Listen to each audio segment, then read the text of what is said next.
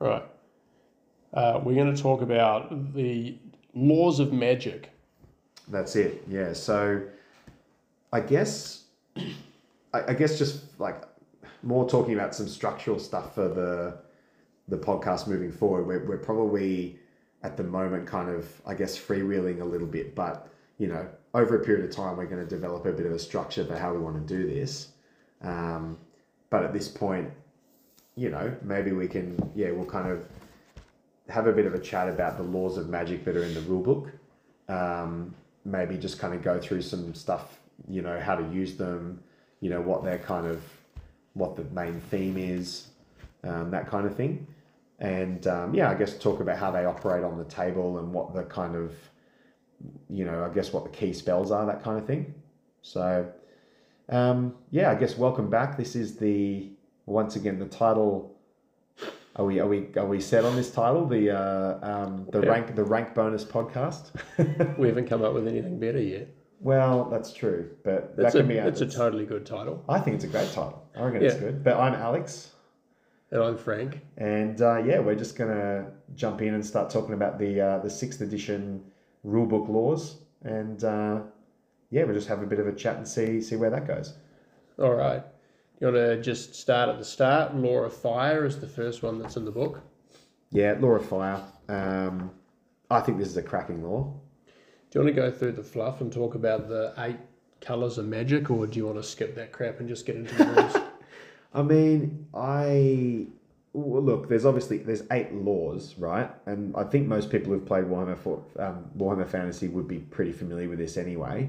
But it's essentially representing, like, I guess, what the different sort of the different sort of schools of magic that are out there, right? I mean, I know the Empire's got their different like academies that they put wizards into, right?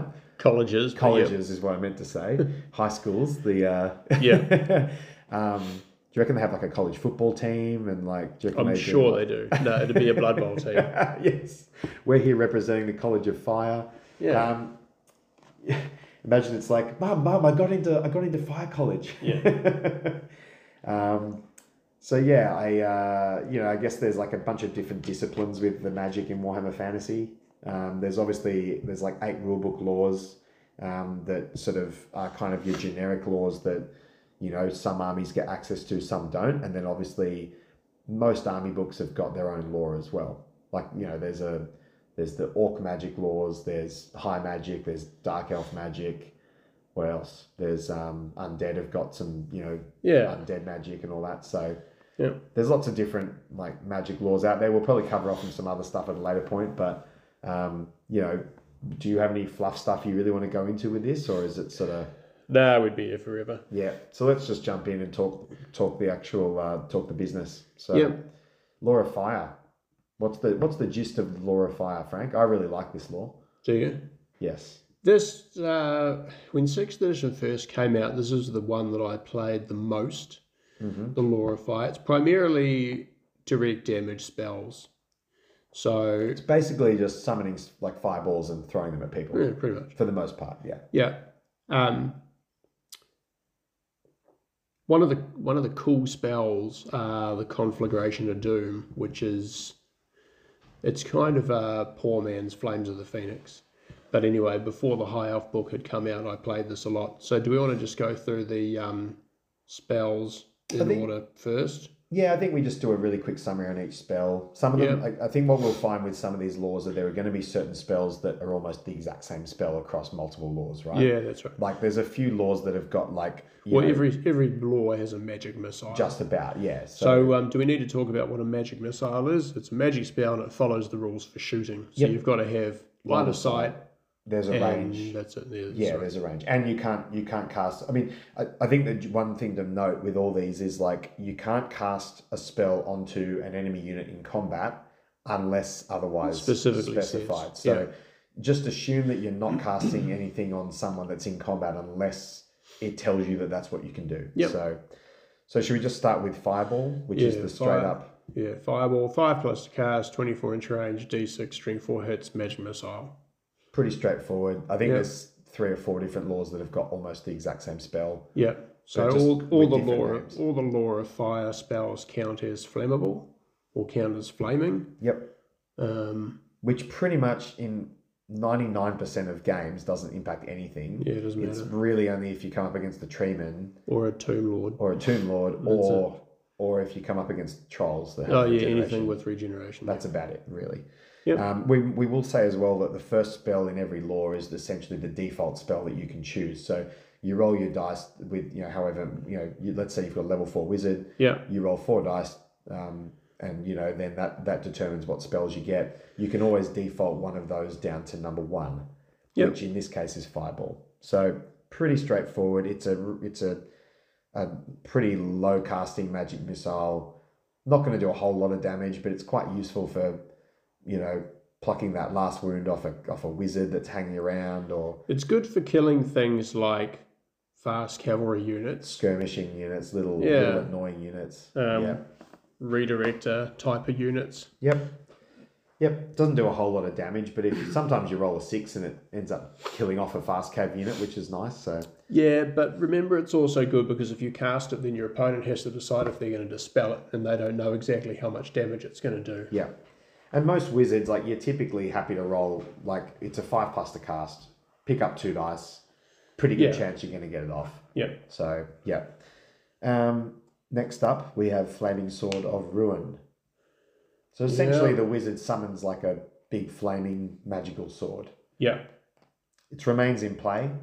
So you cast it and then it stays on until you either cast another spell with that wizard, or unless you opt to end the spell of your own accord, which you can do. Or if your wizard gets killed, which is pretty likely if you send him into combat with this flaming sword. Yeah, this is, I must say, and I think you've just hit the nail on the head with this spell, is like, there's actually a few spells that we're going to come across in different laws where you look at it and you go, why? This sounds cool, but like, why would I put my wizard into a combat? Like, I'm asking for him to be killed, basically.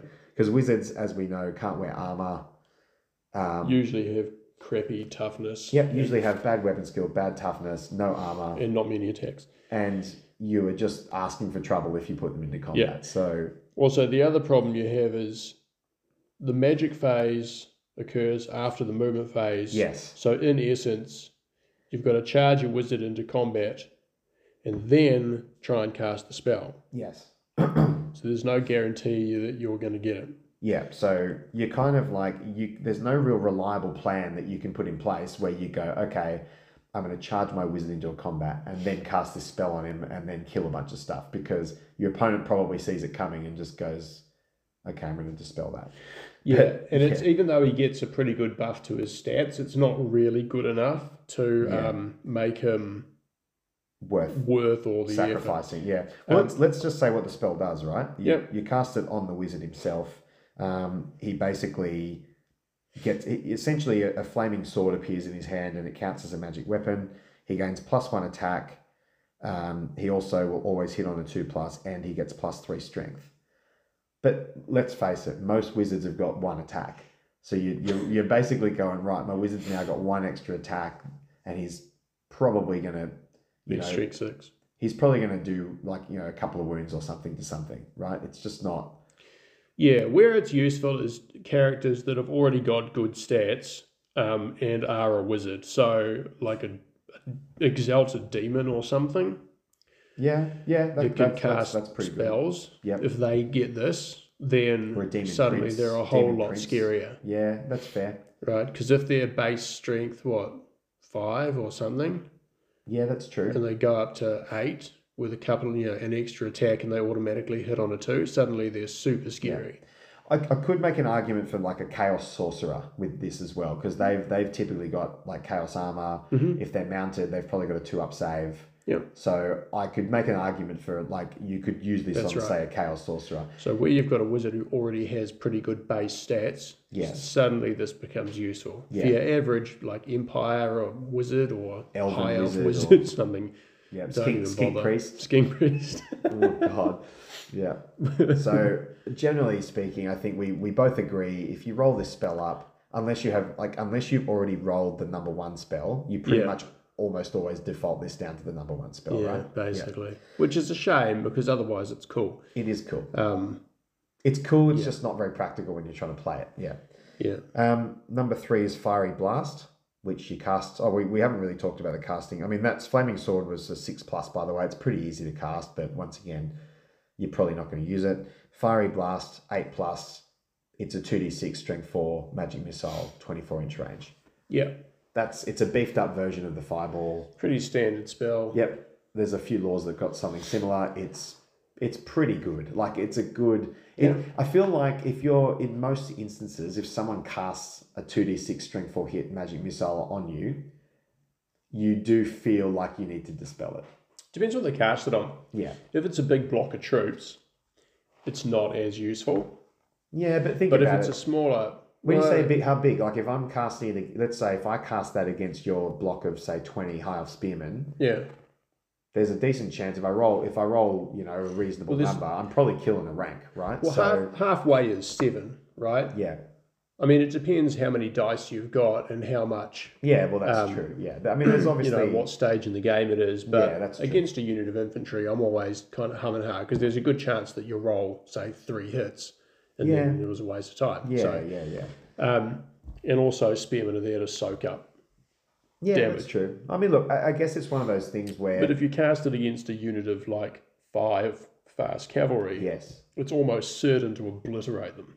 So that's where it's or a these chariot, types of spells. Yeah, or a chariot, or like some missile troops. Or it's great for those little skirmishing units of 5 or 6 models, and you have a pretty good chance of just wiping them out. So. Yeah, any unit with a limited number of hit points. Yep, absolutely. So I think we both agree it's a good spell. Yeah. And 8+ to cast. If you throw 3 dice at it, you've got a pretty good chance of getting it off. Yeah. You could conceivably roll 2 dice and have a reasonable chance, but like you're probably you're talking 50-50 at that stage, really, or maybe less than 50-50. Less than 50-50. Yeah. All right, next up we have Burning Head. Yeah, Burning Head. 9+. This is a bit crap, to be honest. I don't really see it. So poorer range than the Fiery Blast because it's only 18 inches, and the gimmick with this one is you just draw a line and everything that's under the line takes a hit. So if there happens to be a lot of stuff in front of you, you can hit multiple units, or you can potentially hit multiple units. Probably the advantage of it is you could pick out miniatures. I mean, you can hit stuff that's out of line of sight. Yes, or behind terrain or something. Yeah. You can, which is quite cheap. So that's where it's jammy, right? So if you've got, say, an enemy model or a wizard or something who's hiding behind a unit of troops, you can shoot the Burning Head straight through the unit of troops. And hit the wizard. Hit the wizard as it travels, right? So the problem is that's kind of situation specific. So... Yeah. One cheeky thing that it does, obviously because it hits every model that's in that line, you could, where it's different to say like a magic missile, where you might cast a magic missile at a unit of 10 archers, and you might roll a 4, whatever, and at best you're killing, 4 dudes. Yeah. Whereas with this, potentially, if you could be a little bit cheeky, if let's say you have a good example would be like a demon prince or something that can fly, with the Law of Fire, you might fly him around to the flank, and you might target the flank of this unit, and you essentially could hit all, the whole unit if they're sitting there in a line. Look, it's one of these. Or you could just charge your demon prince into the archers. I know, but what I'm getting at is, what if your demon prince is? I'm just using an example. You've hidden him behind a forest so he didn't get shot at, then you fly him over the forest. You're not going to be able to charge because he couldn't see initially. Yeah.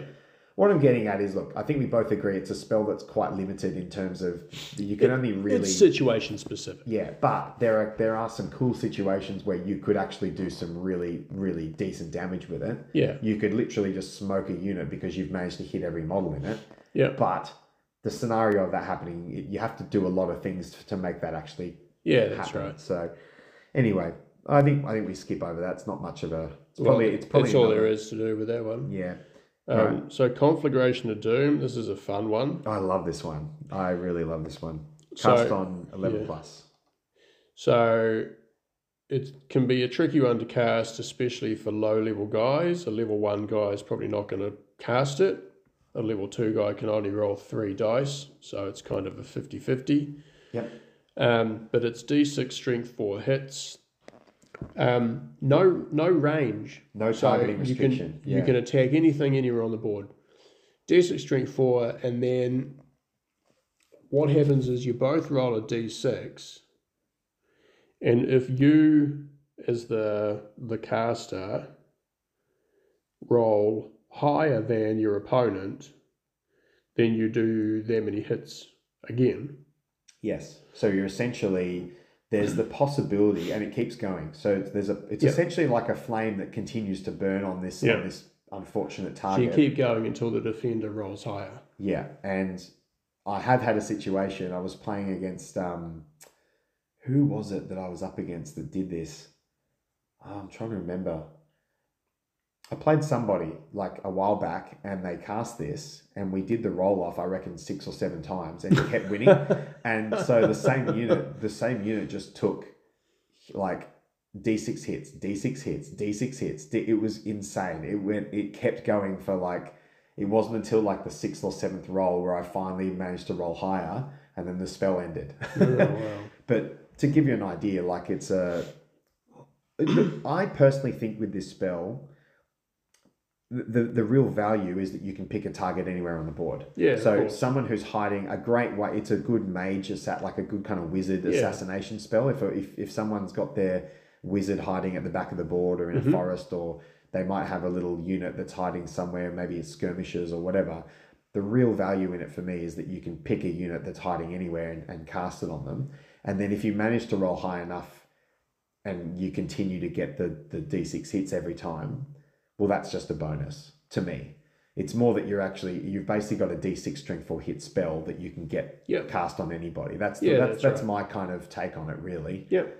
But it's fun when you do occasionally get those situations where you keep rolling really well. It just keeps going. You could end up with 3, 4, 5 D6 hits on a unit, which is obviously pretty useful. So yeah, that's great. Yeah. Any more to add? No, I think that's kind of explains itself. Yep. And then the last one's Wall of Fire, which I always thought was a bit of a mixed bag, if I'm honest. Yep. So 24-inch range, you need line of sight, and you cast it on an enemy unit. And then what happens is you get a wall of fire in front of the enemy troops.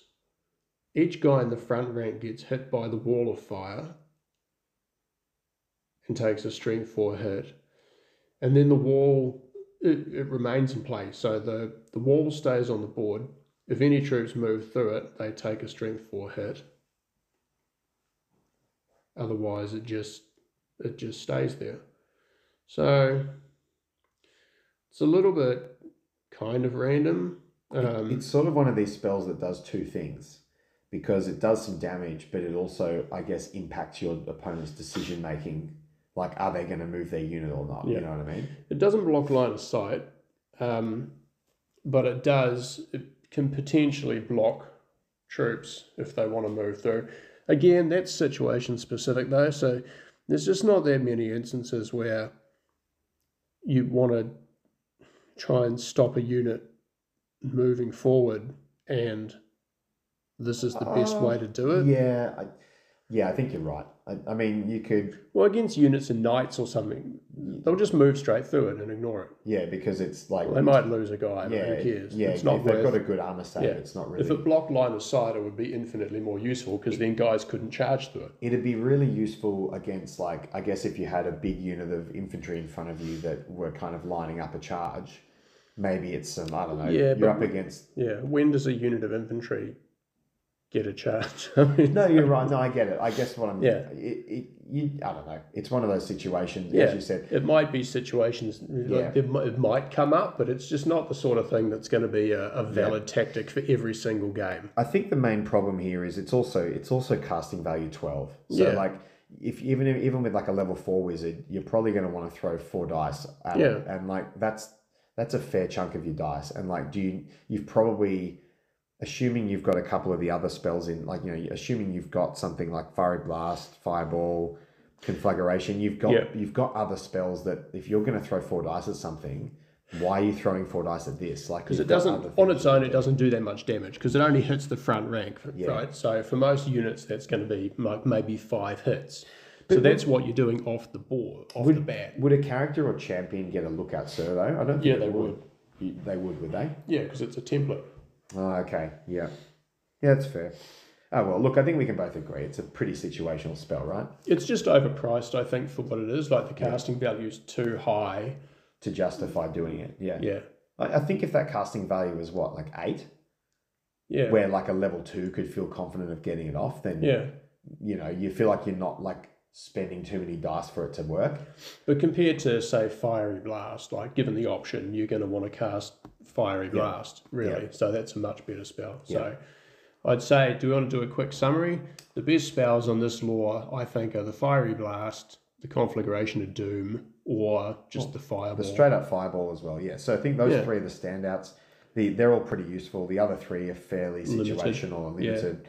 It's a mixed bag. Yeah. It's a fun lore. I don't think, like, pretty much everything in that lore does damage. Like, it's all... Yeah, it's a direct damage lore. Yeah. That's the point. It's a bit of fun. So, all right. Shall we move on to Lore of Metal? Yeah. Now, Lore of Metal, was this one of the ones that got the update? No. No, it wasn't. Okay, that's fine. So Lore of Metal, I guess, is all about, like, you know... metal. It is about metal. I can confirm it's about metal. Not the music genre, but the... That'd be cool. Yeah. But, you know, I guess with this lore, it's more to do with, like, this is a really interesting lore. This is potentially one of my favourite lores. Probably because you've got it's a real toolbox of different things that you can do. I'll throw this out there because this is something that's kind of irked me for a while. Yes. A lot of the laws, the way that they're written, it seems to me like whoever was writing them had assumed the wizards would get all of the spells in the lore rather than having to randomly roll for which ones you get. So while we're comparing editions, if I talk about like 4th and 5th edition Magic, the way that the Magic rules worked is it came in a separate box. Yeah. And you had loads of cards. So what would happen is when you randomize your spells, you would draw cards out of the deck. Yes. So what that meant is if one wizard got a particular spell, the next wizard wouldn't get the same spell. Yes. Yeah. So if you had 2 or 3 wizards and all your wizards used the same lore, you had more certainty of getting a certain spell. Yeah, well, to be fair, I think 8th Ed did the same thing, but without the cards. Like, you basically would have, if you took 2 wizards with the same lore, and one of them rolled a certain spell, I think that's the way it works. The other one basically wouldn't be able to roll that same one, so you sort of couldn't. You could obviously. Sure? I think so. Couldn't you choose? If you rolled a double, you could choose. If you rolled a double, you could choose. But what I'm getting at is that if Wizard A has a particular spell, Wizard B then can only...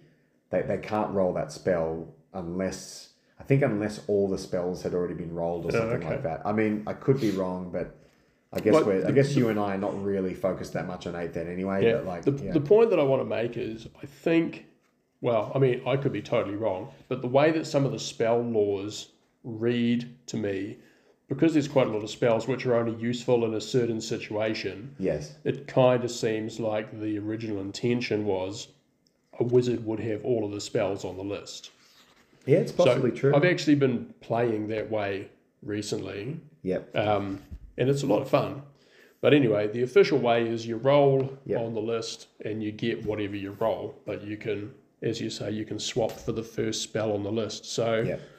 One thing I would say, by the way, and this is another one of these things where people make the assumption without actually reading it in the book. In 6th edition, you don't actually write your lore on as part of your list. Like it's not built into your army what lore you're using. Yep. Meaning that you can turn up for a game if you're playing in a little event or something or a gaming day and you're playing 2 or 3 games in a day.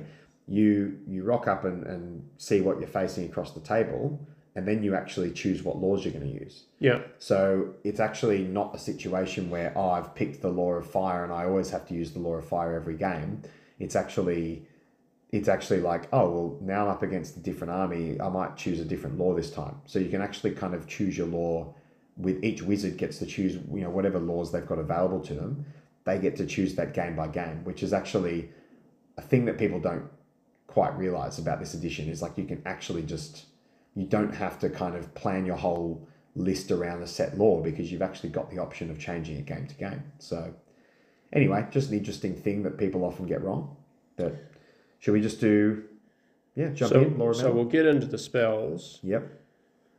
So the Rule of Burning Iron casts on a 3+. It's a magic missile with a range 24. Now here's where it gets tricky. This is something you've pointed out to me. We've crossed swords over this before, but I think you're right the way that it's written, because it says the spell hits a single model chosen by the caster and causes 1 strength 3 hit if the target has no armor, a strength 4 hit if they have a 5+, and a strength 5 hit if they have an armor save of 4+ or better. So you can shoot this into a unit of troops and hit a character. Or a champion or something. Yeah. And it only needs a 3 to cast. Yeah. So the thing is, it still follows the magic missile, the usual magic missile rules of being like, you've got to be able to see what you're casting it at. Yes. And you can't, you can't cast it at something that's in combat, for example, but you basically, where it is a little different is it specifically says that you're picking a model, not a unit, a model, and that's what you're casting it at. So this is where you might go, I'll target that character, I'll target that champion in that unit, whatever it might be. But it's basically, the strength of the hit is determined by their armor save. So if they've got no armor save or armor save of 6+, it hits with strength 3, armor save of 4+, armor save of 5+, it's a strength 4 hit, armor save of 4+ or better, and it's a strength 5 hit. Yeah. It's a little sniping tool, basically. You can snipe models out of a unit. I really like it. For casting value of 3+, you can pick up 1 dice and have a go at it. Like if you've got 1 dice left at the end of your phase, you can just chuck it in. I think it's quite fun. You can certainly, if you can manage to knock a wound off someone's, battle standard or something in the first turn, or someone's little wizard, all of a sudden that becomes almost a must-stop spell from that point onwards. Yeah. Because if you try it again turn 2, the person's like, well, I'm not going to let you kill my battle standard. I'm not going to let you... like, it's almost like an insult that it happens. So it's sort of like your opponent all of a sudden now, it almost kind of then has a bit of a psychological effect. Yeah, that's right. And if you choose to roll 1 dice to cast it, worst case, you don't cast it, you've lost 1 dice. But usually if your opponent wants to dispel it, they're probably going to have to roll 2 dice to feel confident. So you might roll a 5 to cast it, and your opponent's looking at going, oh, to waste 2 dice. I've got to waste 2 dice on this. So I think it's a really good spell. Like, I think, for what it is to cast, I think it's, pure value. So, anything else? Not for that one. Yep, all right. We'll jump on to Commandment of Brass, which is cast on a 6+, lasts 1 turn. So the spell has a range of 24, can be cast on an enemy war machine or chariot, which is visible to the caster, and which is not engaged in close combat. If successfully cast, the machine cannot move or cannot shoot until the end of its own following turn. So basically they miss a turn. Yeah, which... pretty good for a chariot. Is awesome. You can stop someone's chariot from charging you. Yeah. You can stop that cannon from shooting at you. I think that's an awesome spell. Yep. It is obviously a little situational, but I think most of the time you're going to have a target. Like, there might be some armies where it's just irrelevant, but you've got a pretty decent chance of being up against something that you can cast it on, I think. I don't know. I would say it's still situational. And it's only got a 24-inch range. Lots of armies have no chariots. And quite a few armies have no or limited war machines. So... once again, though, I think this comes back to what we talked about before, where because you can pick what law you're going to use at the time of, like, when the game's sort of about to start... that's where it's relevant, because you might come up and go, oh, okay, I'm up against the Chaos Army with, 3 Chaos Chariots. Okay, well, I might choose Law of Metal because there's a few spells in here that are going to come in useful. I mean, it is, but to be fair, like I've played you many times and I've never seen you choose Law of Metal. I've seen you play the exact same law every game because your army's built around having a certain law. Say you choose Law of Metal because your opponent's got 3 chariots, but if you don't roll that one spell, then it's not useful. Firstly, I have played you with a few different laws, so I definitely haven't stuck to the one law. Okay. But you're right in that I don't think I've played this law against you, but I certainly have. I recall a game against, I played Chris Lowe, and he had Warriors of Chaos. Yeah. And he had, I think, 2 or 3 chariots. And each turn, I was just stopping one of them from doing anything. And it was annoying as hell for him because he's like trying to line up a charge. Yeah. And I've just shoved a unit forward and then cast a spell on him, and he's just like, he had other spells to dispel, so he had to make choices, and he had to let that through. And then all of a sudden, it's like, cool, that chariot's just not a threat right now. Like, I don't have to stress that chariot's gonna punch a hole in my line. Like it just sits there. So I actually really enjoyed using it. It was you're right.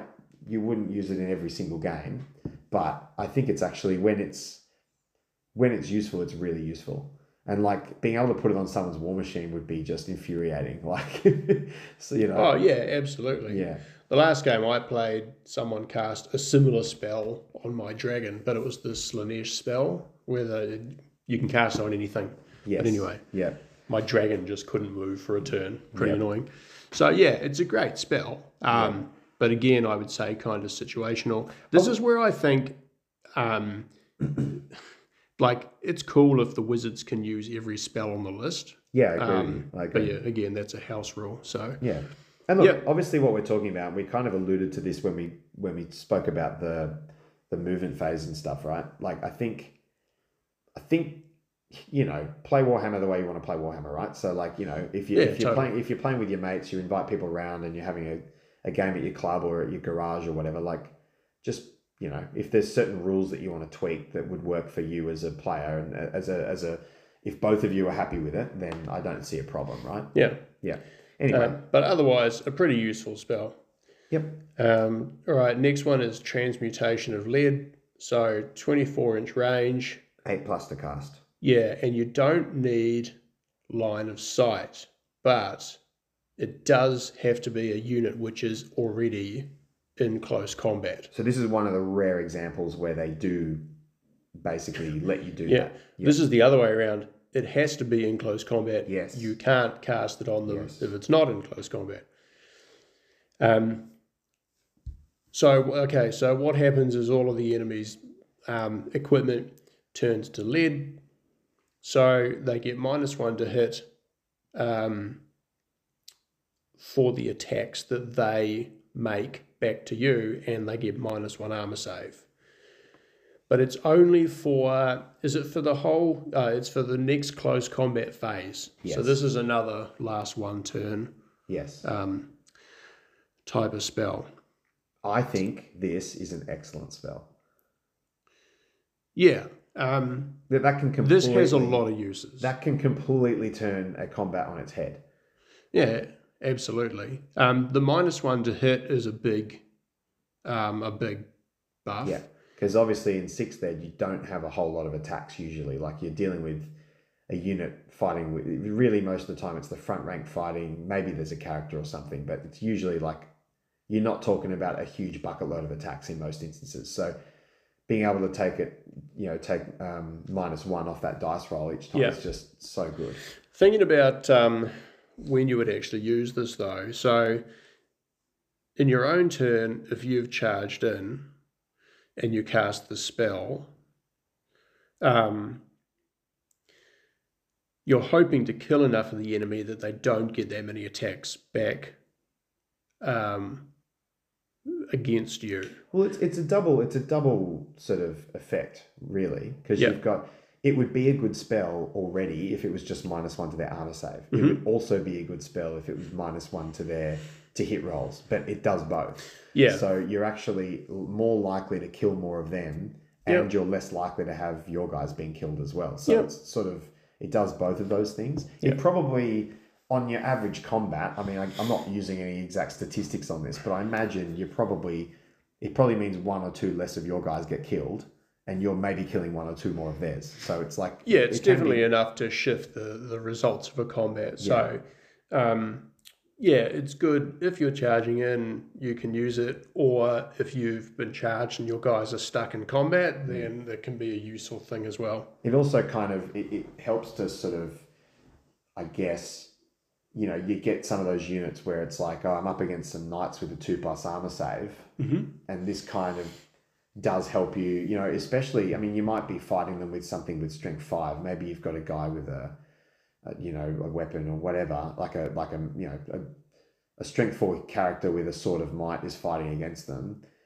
And all of a sudden, if you get this spell off, now instead of it being a 4+ armor save that they've got, because of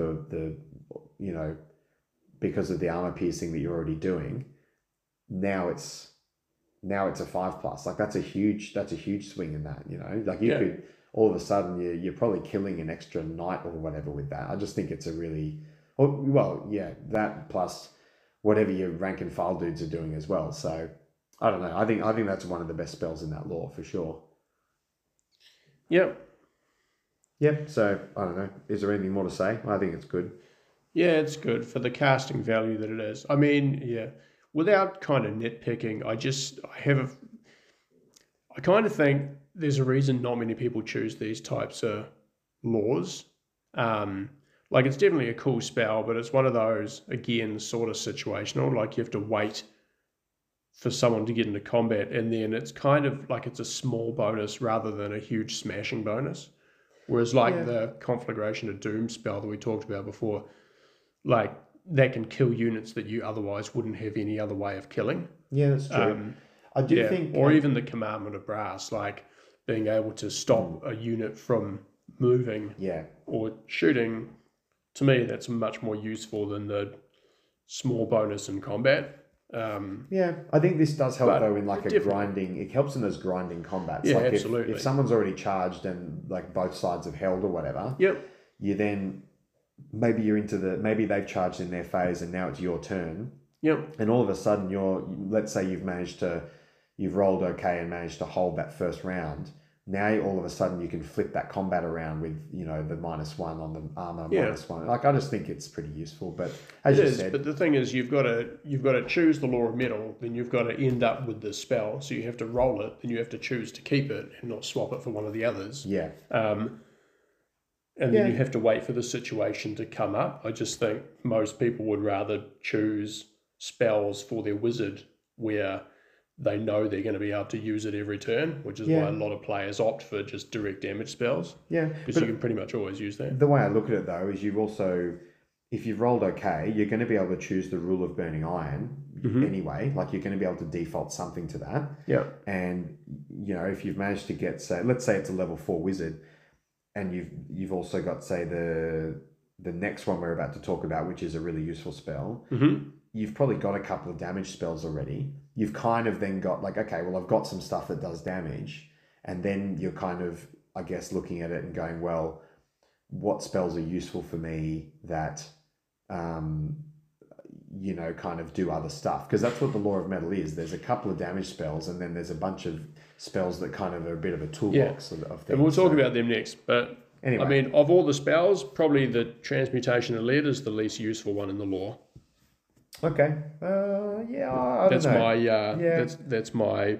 That's your take on it. Yeah, okay. That's my take. Right. That's fair. So, all right. Next one up. Distillation of Molten Silver. So this is just your 2d6 strength 4 magic missile. 8+. 24 inch range. Yeah. So fire attack. It's exactly the same as the Fiery Blast from the Lore of Fire. We know what it does. Yeah. So that's a pretty good spell. That's always useful. The next one is Lore of Gold. So 9+. See, I would say this is the least useful, in my opinion. It does some cool stuff, but once again... I wouldn't, because this lets you do something that you can't do any other way.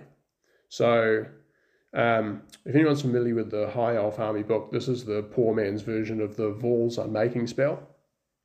So, you cast on an enemy unit.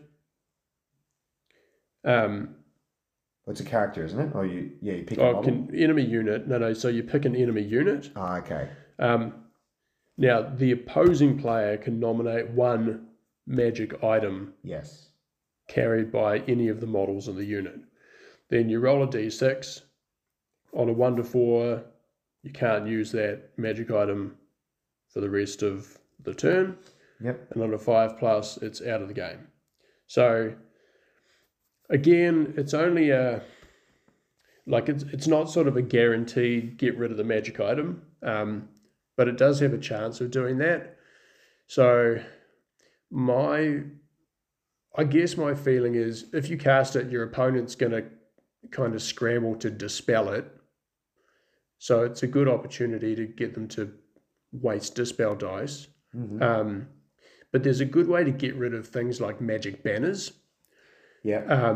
Which often are game changers. Imagine getting rid of, what's that high elf one that gives you D3 power dice? Banner of Sorcery. Yeah, so you cast that, and all of a sudden, like if they lose that banner even for a turn, that's a big difference to like their next magic phase. So yeah, I agree. Switching off someone's war banner, be quite good. Yeah, there's quite a lot of magic banners, like banners that give a unit frenzy or something, or even like heroes with magic weapons or magic armor. Yeah, that's true. So there's quite a lot of armies, especially dwarfs, where they've often got lots of runes lumped on one. Yeah, that's true. Like a weapon with 3 runes on. Yeah. So if you can get rid of that for a turn, that'll make a big difference to the combat. Yeah, but here's my counter argument, and this kind of goes back to what you said with some of these other spells, which is like the person, remember, it's the opponent that's picking what item that they're switching off. So for example, you might go, okay, I'll cast it on that dwarf unit with that dwarf lord in it, and you remember you can't cast this spell into combat, right? And it doesn't give you any way of casting into combat. So he might go, okay, well, I'll just switch off one of my runes on my weapon. Oh, yep, okay, I rolled the 1 to 4 result, so it's just temporarily off for a turn. Yeah. And then it's like, okay, well, that didn't affect me at all. And maybe unless they're kind of then going into combat straight away. So hang on, is it it cannot be used until the end of the enemy's next turn. So like if they charge you, they can't use it. But they're dwarves as well, right? So like if you're they could be anyone. You could cast it on anyone. Of course. But what I mean is like unless that person's then in a position to charge you, they might just go, okay, well, I'll charge you anyway. Yeah, but then they lose their, so there's lots of. Yeah. I mean, again, I'm not saying it's bad. I think it's a nice spell. I just think that, like, for me, if I'm, you'd rather have the transmutation of lead. I'd rather have the transmutation of lead, which is lower to cast, and I think does a more. Put it this way, the transmutation of lead for me, when I compare that versus Law of Gold, the transmutation of lead gives you a very clear, like you know exactly what it's going to do. You're getting the -1 to hit for them to hit you, and the -1 to their armor. This could do something, or it could do really almost nothing. Yep. And the opponent is the one picking what item is being selected. Yep. So they might just go, okay, well, I'll temporarily switch off this item that doesn't really have any impact on what's about to happen. Well, so it depends how many magic items there are in the unit you cast them on. Of course, yeah. If there's only one, then it's that. Yeah, so, I think what you said about the magic banner is probably the best use for it. Yeah. I think, look, either way, I'm not saying it's bad. I think it's a nice spell. It's similar. It's kind of just one of these ones where you've got to pick the moment to use it or pick the right target. Like if you don't pick the right target, it might not really be particularly useful. So, because it doesn't work against anything that doesn't have a magic item. Correct. So, yeah. Yep. Anyway. The last one is the Bane of Forged Steel. So this one's pretty useful, depending on what you cast it on. Yep. But only a 12-inch range and 11 to cast. So a little bit tricky to get it off. But basically what happens is it gets rid of the enemy unit's weapons. So basically they just get no weapon bonus for the rest of the battle. So if it's a unit with great swords, then they lose their +2 strength bonus. They've just got hand weapons now. Yeah, they just have hand weapons. Because literally their weapon just falls apart. So you can cast it on a unit of knights and they lose their lances, for example. Yeah. So that's pretty good. It's really the range which is a problem, Yes. because you're not going to get this off on the first turn unless your opponent literally just runs straight up in front of you, like with some, like, if they've got like a fast unit that then they run it right up in front of you. Yeah, you might be able If to you've got a use it wizard to- on a horse or something, then maybe. But Yeah, you've yeah. got to get right up in the enemy's face to be able to Yeah, absolutely. do anything. Yeah. Yeah. But being able to switch someone's weapon off and doing it at the right time would be amazing. As you said, like you've got that unit of cavalry like facing off against you. They're about to charge you. You know that charge is coming next turn. Yeah. If you manage to get this off, I mean, this to me would be like, if you're the opponent in that situation, you have to dispel that. Pretty much. You really don't want to... You don't if you're want... Bretonians, you don't want your Grail Knights to lose all their lances on the turn before they charge. Exactly. So you basically are in a position where that's a must-stop spell. Yeah. Yeah. So... Yeah. But it's also 11 to cast, so... Yeah, you want to be throwing probably 4 dice to feel confident. Yeah. Well, 3, you could get off with 3, but like, if you're serious about getting it off, like you really want to be throwing 4 to 5 dice. So, yeah. Yeah. Can we take a quick break? Yeah, absolutely. So we're back To Shadow Magic. That's it. So, Laura's Shadow. This works quite a lot differently to, what, if you're like, I guess someone that's played a lot of 8th edition, the Laura's Shadow in this is really quite different. Yeah. I guess we'll start with Steed of Shadows, cast on a 4+. The wizard casts the spell on himself or any other friendly independent character model within 12 inches.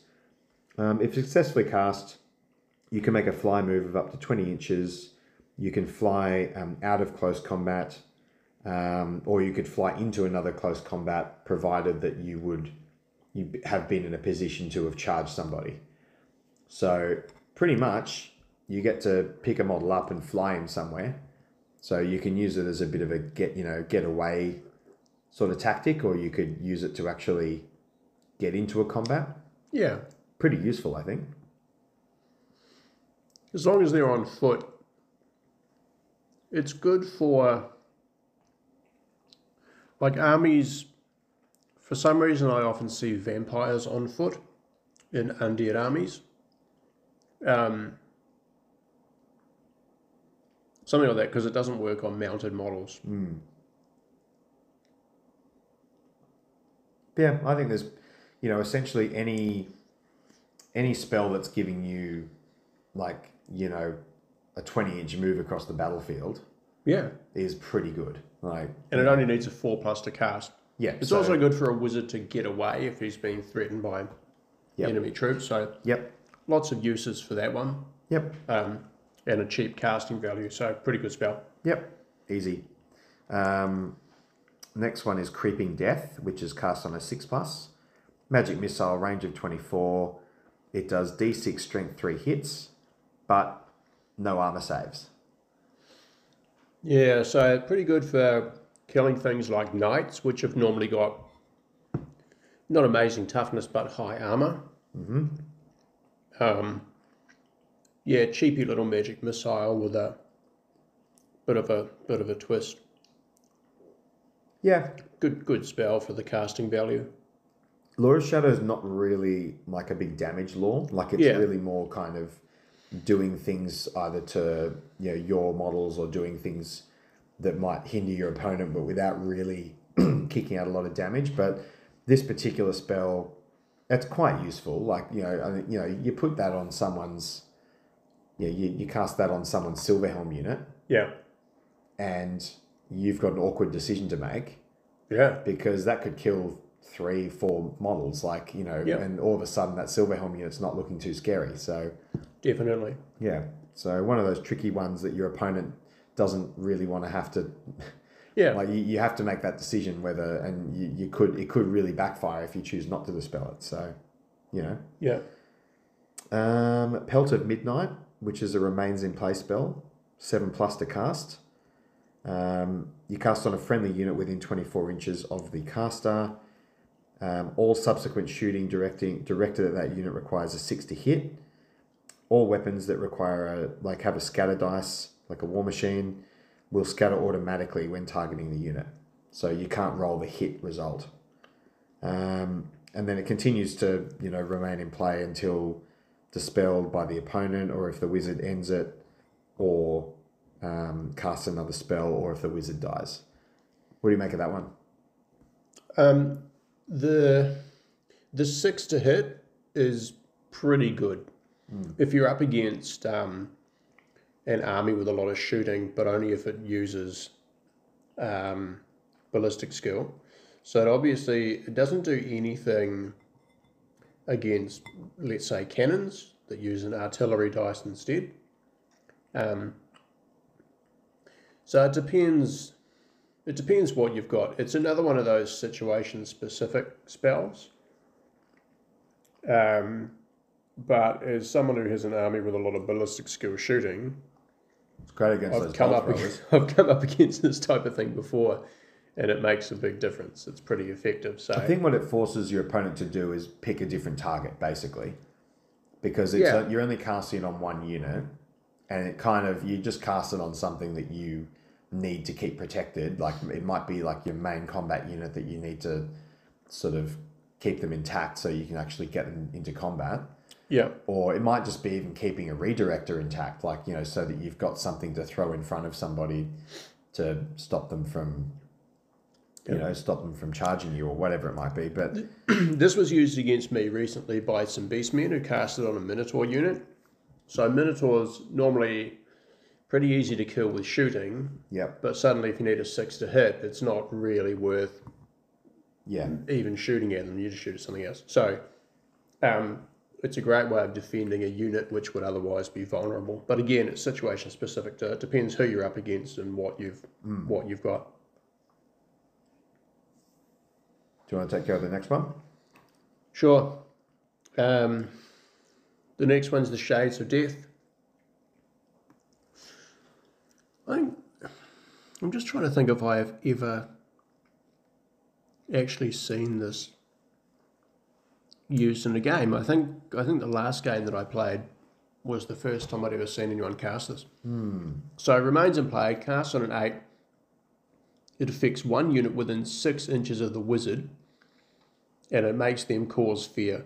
So most of the time, you're going to cast this on a unit which your wizard is in. Yep. Or maybe you've got the wizard right behind them. Yep.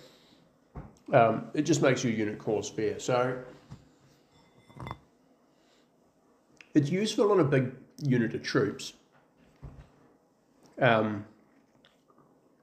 Where I've seen this used is when multiple units were charging into combat. So in this case, it was a beastmen unit. So there was some Minotaurs charging in and also a load of infantry. And they had a wizard who cast the spell on the infantry.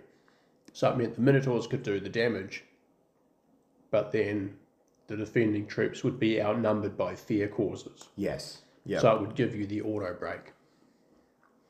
And obviously, fear in 6th edition is a big deal. Yeah. Like it's a real game changer. Like if you've got units that cause fear, and I believe, when you're playing this game or when you're building your list for a 6th edition game, you need to factor some stuff, and you need to, I guess, take some things in your list that are not going to be worried about fear causes. Yeah, like you need to try and fit in some immune to psychology stuff, or I think most armies have got stuff, they have ways around it. Like there's ways of getting fear causes and there's ways of getting things that are immune to fear. But I think you've got to take it into account because you're going to come up against stuff that causes fear at some point. But this, I guess, gives you I suppose in a way, this also helps you avoid, if you're up against some undead or something like that, you could cast this on your own troops so that you're not auto breaking if you lose combat. You know what I mean? So you could actually use this as a bit of a defensive move. So yeah, I don't mind it. Does some good things. What do you reckon? For the casting value, it's okay. Yeah. It's the only issue I have with these types of spells is, again, you're spending a lot of points on a wizard with no guarantee that you'll get any one spell. So it's okay, but you have to decide to take that over something else. Yep. Yeah. Yeah. Look, I think we'll move on to Unseen Lurker. Yeah. Which I think is the best spell in the list. Yeah. So cast on a 10+, 24-inch range, cast on a unit that is not already engaged in close combat. They immediately make a move of up to 8 inches. So the unit can charge an enemy within 8 inches if they want to. Normal charge rules apply, blah, blah, blah. And the enemy can only respond by holding their ground. Yeah, so they can't flee. Yeah, so it's a magical move, and you could also use it as a magical charge. So many uses for that. Yeah, absolutely. Yeah. I mean, yeah, if you've just failed a charge, like if you've just tried to charge somebody and they've fled, for example, this can be an opportunity to then charge them again or to charge another unit that they were trying to protect. Yep. It's also good for, like, you could, maybe walk your unit through some terrain or whatever, which would obviously slow them down, and then use this to charge out of it, Yeah. So there's so many in a game that's so, where movement is so important, this is allowing you to kind of, get another move in out of sequence, which is amazing. Yeah. Obviously, it's mainly useful for being able to charge out of the movement phase. Yep. So, but a good spell. Yep. Right, and the last one is the Pit of Shades. So there's no range, needs an 11. Basically, you take the round template and drop it down on top of something, and everybody gets hit. Well, you've got partials and stuff. Yeah. So normal template rules apply. Everyone takes a strength 3 hit. And then you roll a d6. On a 1 to 3, the unit has to move at half speed for their next turn. And on a 4+, they're just okay. And then that's it. So I think it's all right, but it's only strength 3. It's pretty underwhelming. For 11+ to cast? Yeah. Yeah. It's pretty underwhelming. I mean, you're not scattering, so it's like you do at least get to place it and it doesn't scatter. Yeah. But still. It's strength 3. Like, it's... Yeah. I just don't see why... Yeah. I don't really see a situation where I'd really want to use it. So, I don't know. I think it's a shame because if it was strength 4, it's probably a bit of a different sort of... Because it's got no range, you can attack things anywhere on the board. So say if you put it on a war machine, essentially there's a 4+ or a 50-50 chance that they then can't shoot the next turn because they have to climb out of the hole. On a 1 to 3, they miss a turn. But it's 50-50, right? Like, it's... Yeah. Yeah, it's one of these things where if it did that automatically... Yeah, that would be a different story. Yeah, so if it was like, okay, it does some strength 3 hits and... You move at half speed for a turn. Yeah, you sort of like, the moving situation is affected next turn. Yeah. It would totally change. Much more useful. Yeah, but the fact that that's 50-50 sort of means like, okay, it's doing a few strength 3 hits. Yeah, you might kill a couple of things, but then you basically... Yeah, it maybe just doesn't do anything after that. You don't want to cast an 11+ spell and it has no real effect on the game. No, I agree with you. I agree. Really. Because the thing is, here's the thing. You compare that to Creeping Death, which is only a 6+ to cast, so it's almost like half the casting value. Yeah, which does D6 strength 3 hits with ignoring armor saves. I would rather cast that. If I'm trying to do damage to someone, I'd rather cast that. Well, you'd rather cast Rule of Burning Iron, which only needs a 3. Yeah. And you can snipe a character and just do a strength 3 hit or more if they've got... Well, from obviously different lore, but but absolutely. There's better spells that... It's one of those spells that like It sounds really good, but it's just crap. There's way better damage spells out there. Yeah. And then the extra effect that it has is really only like a 50-50 chance anyway. So it's like, well, there's better damage spells, and then there's other spells that I can use to kind of affect people's movement. So why would I bother? Yeah, I don't know. I think it's probably the weakest spell in the deck, really. Yep. So overall, a pretty good list of spells. Not a lot of damage. I'm not big on Laura's Shadow, to be honest. I think Unseen Lurker is clearly the standout spell because it's a move spell. Magical Charging is amazing, but I just think the rest of the list is it's okay. There's a couple of useful spells, but it's kind of like, I don't know. It's not a spell lore that I'd be taking very often. Yeah. Don't know about you. Have you used it recently? No, but I've had it used against me by beastmen with some not too bad effect. So yeah, it has its uses. Yeah. I feel like it's more useful in a game where you've got more than one wizard. And one guy can have this and another guy can have something else. I would agree. Yeah, I wouldn't take this as my sole lore. I just think you'd miss out on too many other things. Yeah. Okay. Lore of Beasts. Lore of Beasts. Now, this is one that got updated. Yes. In White Dwarf. So do we want to go through, do we want to just do the revised one, or do we want to do the original and then talk about the differences? I think to save time, let's just pick the revised version. Okay. I mean, all you got to know is I think they just tightened up a couple of the wording of a couple of these spells was tightened up a little bit, and also a couple of the casting values I think they generally across the board they lowered the casting values. Am I right? Mostly, and they changed the way. I think some of the targeting rules, but anyway, let's just go through the revised version. Yep, that's fine. Okay, so right, number one spell is the Oxen Stands, 5+ to cast, no range, and you cast it on a fleeing unit and they rally automatically. Yeah. So pretty reasonable if there's a fleeing unit. Yeah, I don't like that this is the number one spell because it basically means that, like, I like the laws where the number one spell is like a little magic missile or something because it's always going to be useful. Yeah.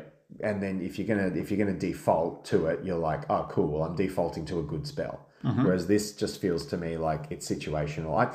I personally, and I hope I'm not judging it too harsh here, but I think that this is probably the most situational of the laws.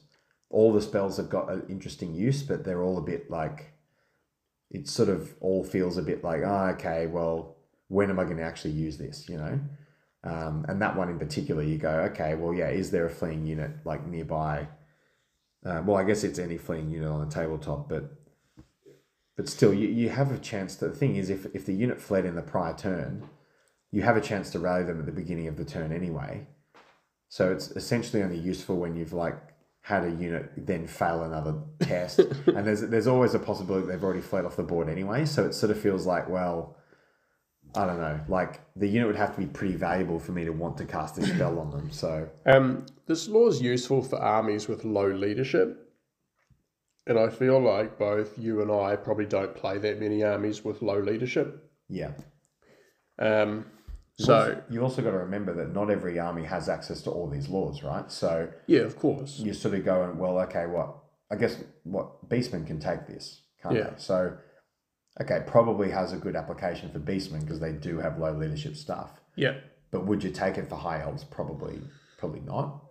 Probably not, because there's lots of other ways of dealing with it. I don't know. You're right. It's situational, and it's, again, there's probably better spells. It's one of those things. Beasts is probably not the most. It's one of the reasons why it's got why the law was revised in White Dwarf. Yes. Because not many people used it because it was a bit crap. Yes. Anyway, so enough said about that. The number one spell rallies a fleeing unit. Yep, cool. Pretty much it. All right, what do we got next? Next one is the Eagle's Cry. So you're right about the whole law being kind of situational. So this one, a 6 to cast. You can only cast it on a unit of cavalry, a swarm, a chariot, or a monster, in a range of 24 inches. So what happens is the monster kind of goes crazy and can't be controlled. So what happens is the unit you cast it on has to roll a leadership test. If they pass, they get -1 movement for their next phase. And if they're a flyer, then their movement is reduced to 12 instead of 20. Which is actually very useful. That's good. Yes, it is. But if you fail the test, then what happens is they immediately make a compulsory move 2d6 towards their own table edge. If they move off the table, then they count as having fled. So they're out of the game.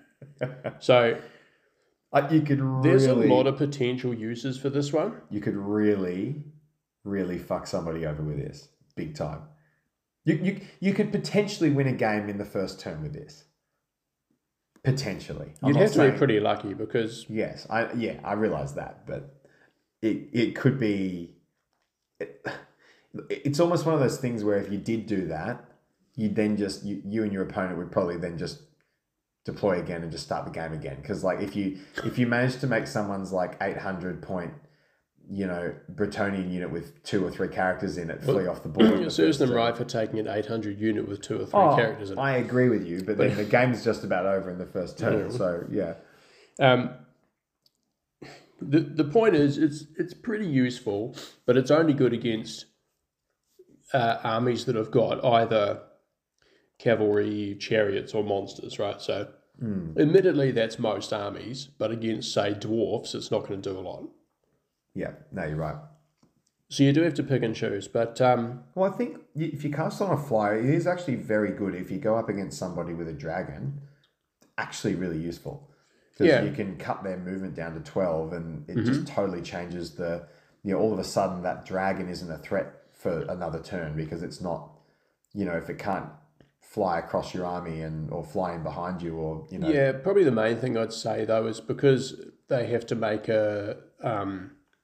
2d6 move away, now they're going to be facing the wrong turn. They've got to be facing the wrong way, so they have to turn around to come back towards you. That's only if they fail their leadership test. So if they pass their leadership test, then it's just -1 movement.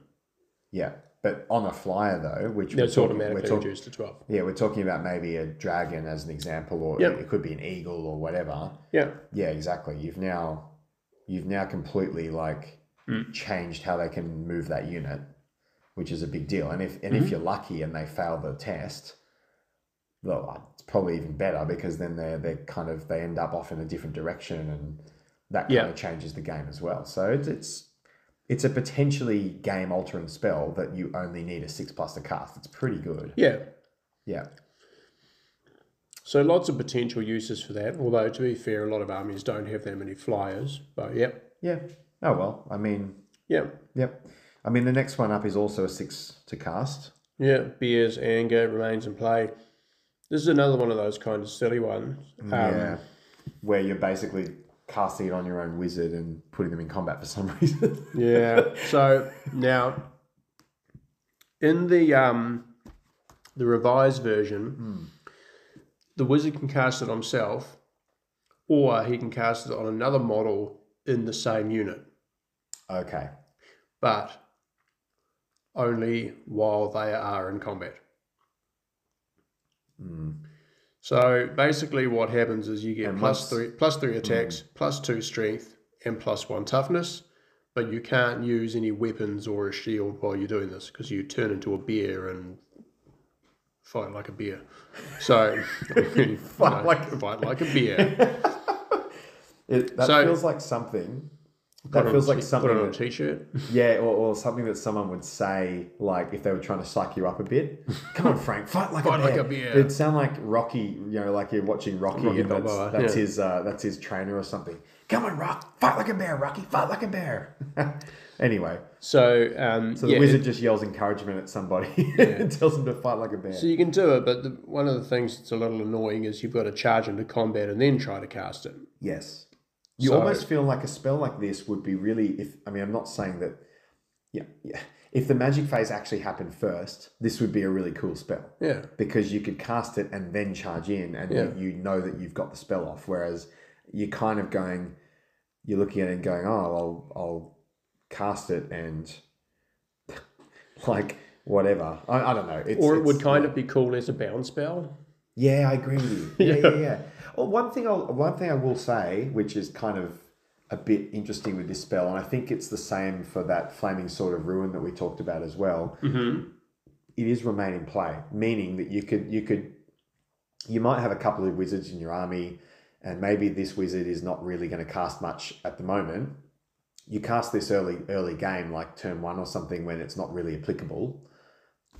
Or wait, hang on, He has to be in combat. Ugh. So it's not like you can cast it on him and then just leave it there, and like later in the game he kind of charges in. And he has to be in the same unit. It's not even like within 12. So that's annoying. Yeah. So this means like if you've got your wizard, he's in the same unit, so he has to be in the front rank. Yeah. So you've got this buffed guy. Yeah. But you just kill the wizard, and then the spell goes away. Yeah. So no. And the other problem is even if you were to cast it on like a character, like a fighting character who you actually want to be in combat, chances are you've probably tooled him up to be like, but then he loses his weapon anyway. So it's kind of like, well, what do you? Yeah, see, now the benefit's pretty good, but Well, it is, but it's getting... See, I actually thought this would be cool for a battle standard bearer. Right, because a battle standard bearer, if he's got a magic banner, he can't have any other kit. Yeah. And he can't have a shield and all that sort of thing. Yeah, it's true. So I thought, well, if you had a battle standard bearer on foot, and he's in a unit of infantry, if you had a wizard there, you could cast the spell on him, and it would buff him up. People wouldn't expect that, whatever. But the problem is, you're sinking so many points into this combo that's totally unreliable, and you might not even roll the spell. And then and then the wizard might just get killed because he has to stand there in the combat buffing the hero. Yeah, or yelling encouragement and telling him to fight like a bear. Yeah, while someone else could just kill him with a knife because he's toughness 3 or whatever. I agree. It's just almost completely useless, the spell. I agree with you. Yeah. Can I tell you a story though? When 6th Ed first came out, and I was playing at a mate's place, and it must have been literally, we'd only just bought the rule books like the prior week beforehand or whatever, and we both we pulled out whatever models we had. I had the vampire counts, and I think he had high elves actually, and we must have had maybe about 500 points worth of each, and we just any charge that was on offer, we just did it. And he was like, he charged the wizard into something, and I charged this into that, and it was all just kind of like a bit of a melee in the middle of the board. And he kept putting, I think he cast this on his wizard, and I at the time, being like a 12-year-old, I was like, oh my god, this is the best spell in the game. Like, you know what I mean? Because like he's got this wizard just like carving up zombies and carving up like skeletons and stuff, and I'm sitting there going with his 4 attacks at strength 5. But I'm standing there going, oh my god, this is just unstoppable. How am I supposed to beat this? And obviously, in truth, it's really not that hard to beat. But like, it just was sort of like, it was just kind of at the time like, oh my god, this guy's like a superhuman now. Like he can just kill everybody now. And now, if that happened now, I'd be like, what the fuck are you doing? Why are you doing that? But yeah, it's just one of those things where like when you see this used like as a first time player, whatever, it kind of seems like it's really good. Yeah. Or if you look at it on paper, it kind of seems like it's really good, and then you kind of later on go, oh, actually, no. It's just compared to everything else, it's pretty crap. Yeah, that's fair. All right, we'll jump on to Crow's Feast. Yeah. Which what's the magic missiles? 7+ to cast. Yep. 24-inch strength 3, 2d6 hits. little bit crap because it's only strength 3, but whatever. Yeah, it's only 7+ to cast though. Look, you'll kill some skirmishers with it. You're probably not going to kill anything that's got any armor, but it's fine. It's okay. Yeah. Next one, the Beast Cowers. So this one's kind of alright. This is another one where you can only cast it on cavalry, chariots, or monsters. But again, they have to already be in close combat. So what happens is the monsters... It's anywhere on the board though, right? There's no range to it. Yeah, which is handy. There's no range, no line of sight needed. They just have to be in close combat. What happens is the monsters need a 6 to hit. Well, it takes a leadership test, doesn't it? No, does it? No, it just goes for it. Oh, that's pretty good. Right, so say it's like it's knights. The knights fight normally, but the horses will only hit on a 6. And we all know that the horses always do more damage than the knights. Oh, that's right. They're by far the scariest part. Yeah. It's actually pretty good for things like Cold One riders, where the Cold Ones are actually more dangerous than the knights. Well, I would say this is amazing against someone riding a dragon. You've just or any ridden monster. Yeah, because it takes the monster out. I know, but you like when you've got a dude on a dragon. Usually, the dragon's probably you'd probably expect the dragon to, it's got more attacks. It's got more attacks, or a griffin high or a strength. wyvern. Yeah, generally the big ridden monster is doing a fair bit of damage. Mm-hmm. And all of a sudden, if you can take that monster out of the equation, or basically it's only maybe getting 1 or 2 hits and whatever. Yeah. All of a sudden, that changes that combat. Like that model is no longer really as threatening now. So that's a big one. Yeah. Aside from that, I don't think you're that worried about it in a lot of situations. It's more an annoyance in certain. Look, okay, you can cast it on a swarm. Okay, the swarm's not doing any real damage. The advantage of a swarm is it's unbreakable. So yes, so you don't really care about any damage coming back. I think it's more to do with as you said, maybe some cold ones or maybe a ridden monster. It's probably about it, I reckon. Yeah, I think you're right. The big ridden monsters is definitely kind of where it's going to get more value, or bigger monsters like say a giant or a war hydra, those types of big single monsters. Yeah, but those are not ridden monsters. It actually does it. What does it say there? Because I'm reading the old version. I don't know if it's exactly the same. Oh no, sorry. It says it's either like a unit. It says unit. An enemy unit of cavalry, a chariot, a ridden monster, a lone monster such as a great eagle, or a swarm. Okay, so a lone monster. I think it could be anything. Yep. Okay. So that should be like things like a giant or whatever should be included. Well, there you go. So something. Well, the giant almost doesn't matter because they've got weird attacks that don't necessarily need. So you Chaos giants are different though, aren't they? No, I think they roll on the same table, don't they? I don't know. I can't remember. But okay, something as you said, a hydra would be a good example, or a I don't know. Something Stegodon. Well, yeah, something like that. The skinks can fight, but the Stegodon can't. Yeah, the Stegodon never hits anyway, man. It's just it's the impact hits that you want. It's weapon skill 3. The amount of times I've charged in and never actually the impact hits kill some stuff, and then the actual Stegodon just whiffs everything. So all right. Anyway, doesn't matter. I'd probably hit more often when it's on 6s anyway. So all right, last one. What about yeah? I was thinking like monstrous infantry type units, but I guess they're not affected. No. That doesn't apply. Yeah, no. So all right, so again, situational. Yeah. Okay, and the last one is the wolf hunts. This is a pretty reasonable spell. So 9+. Again, you can cast it on. This one's friendly units only. So cavalry, chariot, monster, or a swarm. It's got a range of 24, and what happens is you move 2d6 either towards the wizard casting the spell or towards an enemy unit that you can see. So And you can charge. Like it's Yeah. So you can yeah. charge. You just can't. You can only charge something you can already see. Yeah. So you can't turn around No. and then charge. No. But if they're within your vision arc, you can move towards them. Yeah.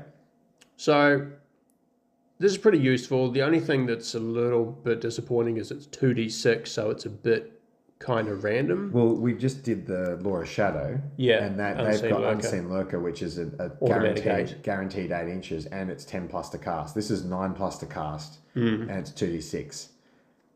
It's not as good. It's good because it's a movement spell, but you could be 3 inches away and roll a double 1 and it does nothing. So like, you can't really reliably. It's not doing what you want it to do reliably is the problem. Yeah. Although it's pretty good. There will be situations where you get it off and that gets you that crucial flank charge, or that you manage to I don't know, do something kind of cheeky with it or whatever.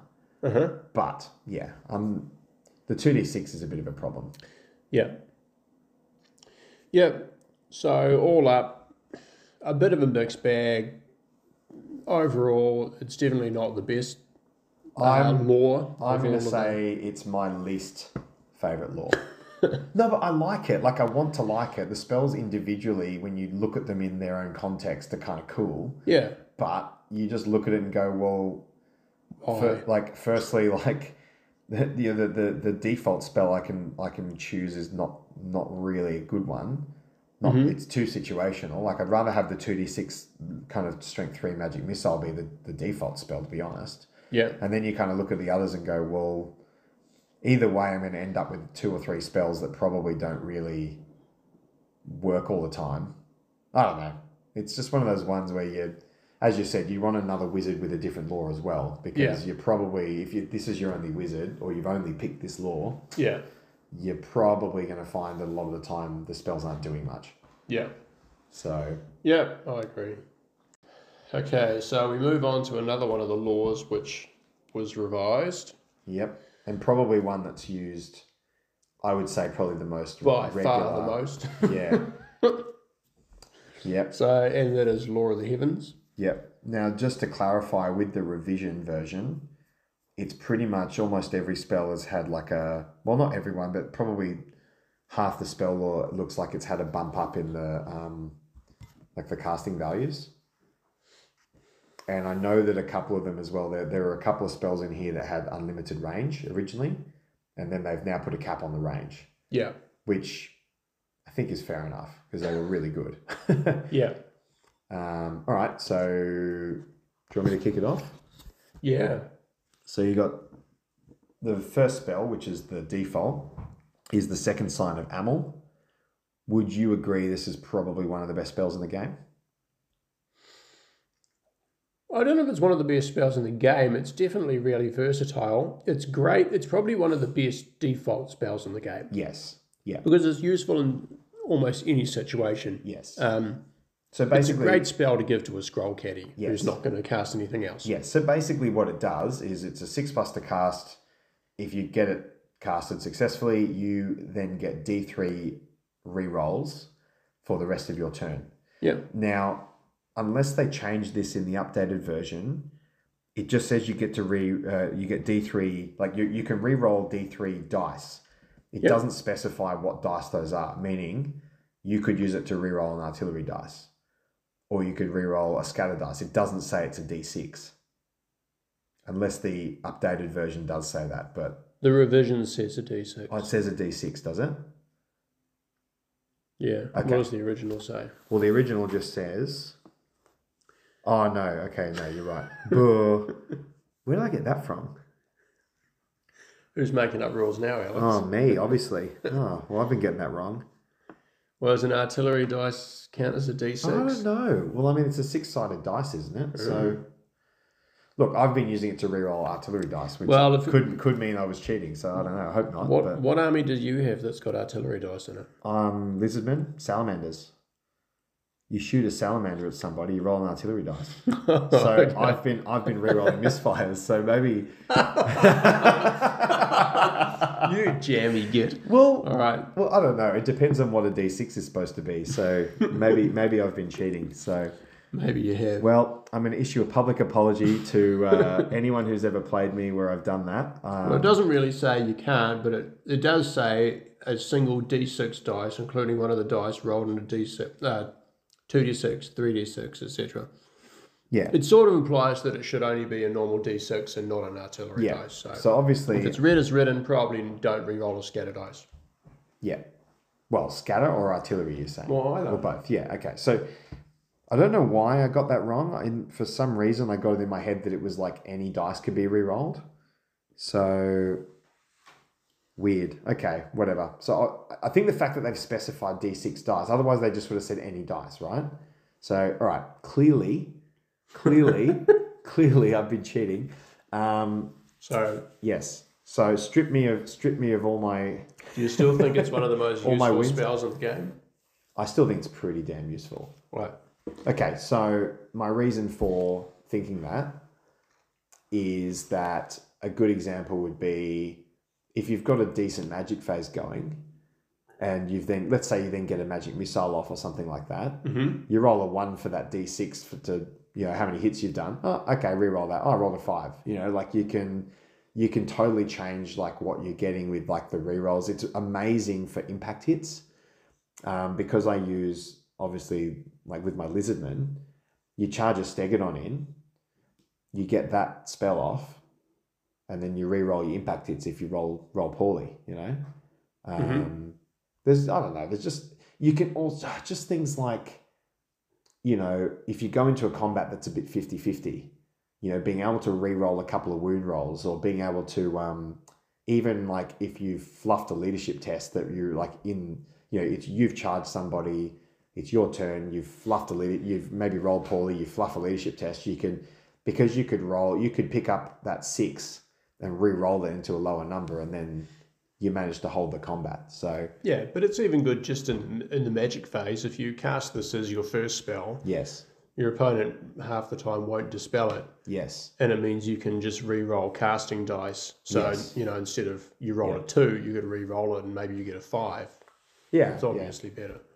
I mean, one thing to be, there is one school of thought though about this spell, which is, I mean, one of our group when we were playing a game, he actually said, he goes, "Oh, that spell's overrated," and I kind of thought about it, and I could sort of see what he's saying, because he's like, yeah, but you're using some of your dice to make that happen, and like you're essentially, there might like those 2 or 3 dice that you're using to cast that sort of, like, yes, you're getting a benefit for having it, but then, okay, right, I got to re-roll a casting dice on another spell, but I've then spent 2 of my casting dice to make that work. I could have just used an extra casting dice in the first place. Do you know what I mean? Like it's, look, I do think it's pretty useful. One thing that you've got to remember is it's only for your turn.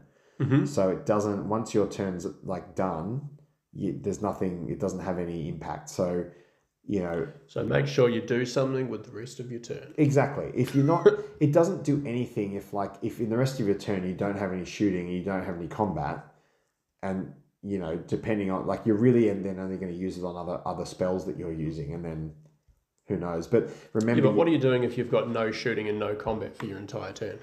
Did your opponent even turn up?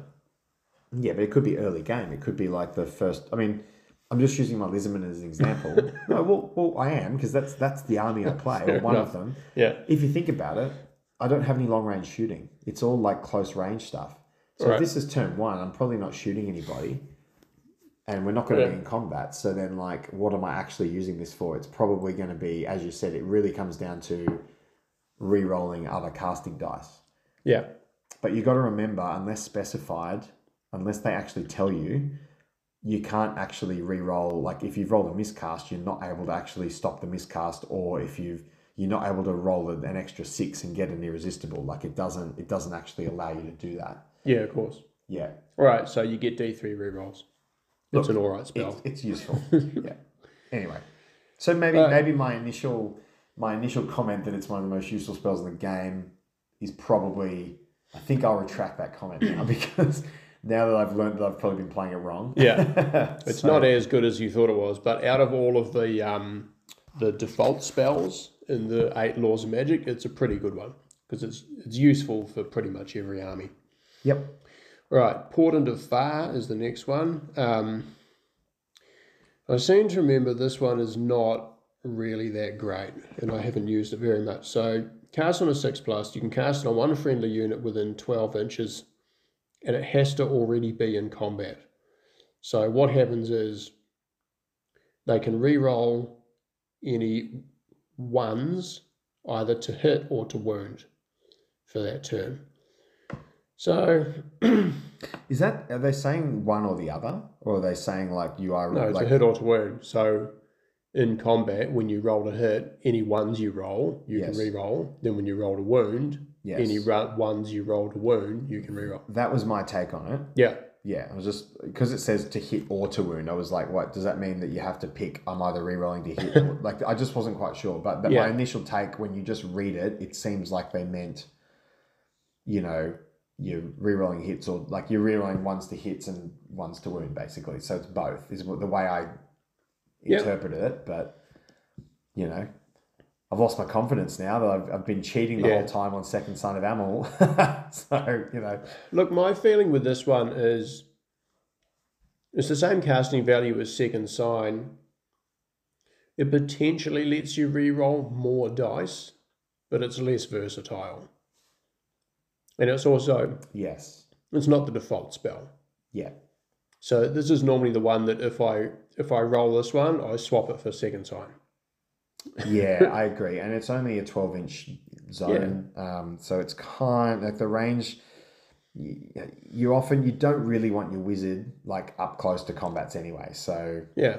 Okay, I think we move on. Yeah, from that one. Yeah. So Forked Lightning. This is a pretty good spell. Yeah. 7+ cast, 24-inch range. Now this one used to have unlimited range, which was amazing. It used to be better. Yes. There's a reason they changed it. Yes. Because it's just a little bit too good. Yes. And it's just D6 strength 4 hits. Yeah, I mean you don't need line of sight. That's important to note. Like you can cast it on.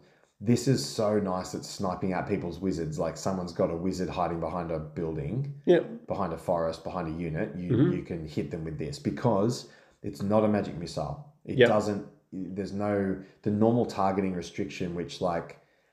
If a wizard is within or whatever, it doesn't have to be a wizard, but if a single model is within 5 inches of a unit of what 5 or more models, they can't be targeted. However, unless they're the closest. Yes, this doesn't count as shooting. It's not like a magic missile, so it doesn't actually follow those targeting restrictions. So this literally you can just pick a model that's within 24. Yeah. As long as they're not in a unit, of course. Mm-hmm. But yeah, you can just cast it on them. So pretty solid. So it's a pretty good spell for only a 7 to cast. Yep. Next one is the Thunderbolt. So this is also a 24-inch anywhere on the board attack, 9 to cast. Yep. And it's D6 strength 4 hits, but no armor save. So this is really good for killing units of knights. Absolutely. The only thing I'd say with this is I've seen a lot of people try to cast it on 2 dice. And with the 9, it needs 9 to cast. It's just hard to get on 2 dice. So... Well, you've got to go 3. If you're serious about doing it, you've got to go 3. You would only cast on 2 if you've sort of already cast a couple of things and you that's what you've got left. You know? But otherwise, I just don't see... I can understand if you're trying to cast something on 8... Because, yes, it's still not an ideal... Like, you're still probably looking at a bit below average to cast it, but at least it's not that far off. Whereas this is like you're starting to push it a bit if you're trying to do it on 2 dice. Yeah. So I would agree with that for sure. So generally it's a pretty good spell. I guess one of the things about this law generally is the casting values are quite high. They are, yeah. Especially with the revised version too. Yeah. But they are mostly good spells though. Okay, so then the next one is Storm of Kronos. This is also a 9 to cast. So what happens with this is every enemy unit within 12 inches of the caster, which is visible, takes D6 strength 3 hits. Oh, is it So, strength 3 or is it strength 4? sorry, strength 4. What did Oh, I yeah. say? Yeah. Strength 4. So it's useful because it can hit multiple units. It's not that great because it's a short range.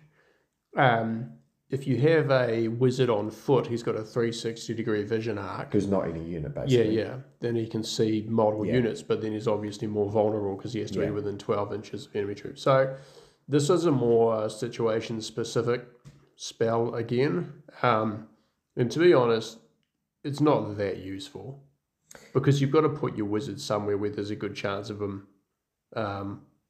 getting killed next turn. I think if I'm using, like, if I'm just thinking about it from a context of an army that I play, you know, Lizardman, you can give a skink priest the cloak of feathers, which is an item that lets him fly. Yeah.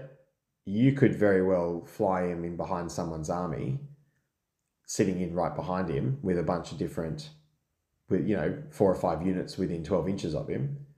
And if you cast that spell, all of a sudden, all these units are copping hits. I'm not saying that it's all kind of as easy as that, because your opponent needs to, you've got to cast the spell and your opponent not dispel it, and also the problem though is then your wizard is behind the enemy army, so they can kill him. It really depends on the scenario, obviously. Like if you're up against, say, if you're up against an enemy that doesn't have the tools to deal with that, then it's doable. But if you're up against someone with a bit of shooting, or like maybe they've got some stuff that's like back behind the lines or whatever, then it's probably not gonna work. Yeah. Look, once again, it's situational. I'm just more suggesting situations where it can be pretty handy, but like obviously you either have to have a wizard that's like maneuverable enough to make it work, or you've got to just be in the right place at the right time, and you go, oh, hang on, I'll cast that, and it happens to do something, Yeah. So, yeah. It's not really a banker, is it? It's just not the most useful spell on the list. No. Yeah. Okay. And then the last one, a spell that everybody knows, the Comet of Cassandora.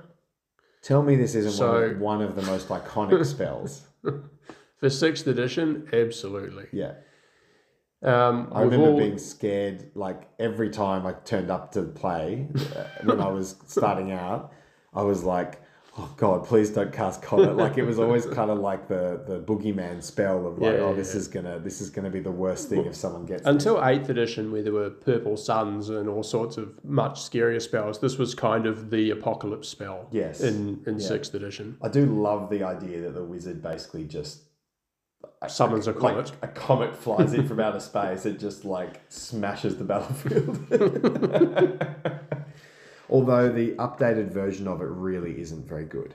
I mean, it's good, but it's significantly worse because it goes from strength 5 to strength 4 with the update, which really hurts that spell. Okay. Do we want to look at the original versus the... Well, read out the... Oh, look, okay. Here's what it says originally, and I think it pretty much... Hang on, no, did they up? Do you mind if I grab that? Yeah, go for it. I think they pretty much... They may have updated the wording as well. Yeah. So you pick a fixed point on the battlefield, you place a marker down, so a small coin would be ideal. Once cast, the player rolls a d6 at the start of each player's turn. So, yeah, like it's cast in my magic phase, you would then roll a d6 at the beginning of your turn, then my turn, etc. On a score of 1 to 3, nothing happens. On a score of 4 to 6, nothing happens, but you place another marker on top of the first. On the score of 4 to 6, the spot is struck by the comet. All units from either side which are within D, so you roll a d6 to do the range and multiply that by the number of markers that are already placed. Mm-hmm. So if this is like the third, you've had like 2 rolls that have been 1 to 3, then you're adding that to the initial marker. So it's like it'll be 3 times that d6 roll. Basically, everybody's affected. So both players, both sides are affected. Each unit struck by the comet takes 2d6 strength 4 hits. So, Yeah, it went from strength 5 down to strength 4, which I feel like the old version of it, if you managed to land that at the right spot with the right timing, you could fuck up someone's army. Like you could basically sort of decimate 3 or 4 units at once. Or Yeah. I remember the first time we played. Do you remember? Yeah, you killed me with the comment. I basically killed like a unit. I think I killed half your sword masters. And a wizard, I seem to recall. That's Frank eating an Easter egg. Yeah. So yes, I think I killed like half a unit of the sword masters, most of your archers, a wizard, all in one go, because the comment, I cast it and then it came down immediately in your turn. On the first turn, yeah. The first roll it came down and just fucked everybody up. Yeah. So it's one of those things where like in other games it probably stays up there and, you know, your units move away and nothing really happens. But I think if anything, even if the comment doesn't come down straight away, it forces people to have to move stuff out of the way and like kind of, it's a bit of a psychological bonus for you. But it can be pretty scary. No one wants like a whole bunch of units taking 2d6 hits at strength 4. It's definitely a good spell. I think it disrupts those kind of gun-liney, like if you've got like someone with a few units in the backfield that are kind of sitting there shooting at you, war machines. It kills war machine crews really good. It kills, you know, those soft units of archers and things like that. So yeah, any sort of defensive line, it's going to smash up. Yep. But it's hard to cast. Like you really, you know, level 2 is even going to have a hard time casting that. So it's one of those things you probably need a level 3 or level 4, or have your level 2. Maybe like I was often taking power stones on my skink priests. So you pick up 2 dice and then add the 2 dice from the power stone and you're getting to throw 4 dice at it, which I think was, you know, that was a much more reliable way of getting it off.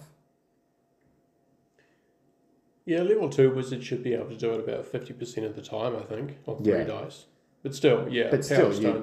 You don't want to be, you can't bank it though. And not that a power stone guarantees it either, but it's just that extra dice makes a big difference. So yeah. So what's your overall feeling on Heavens?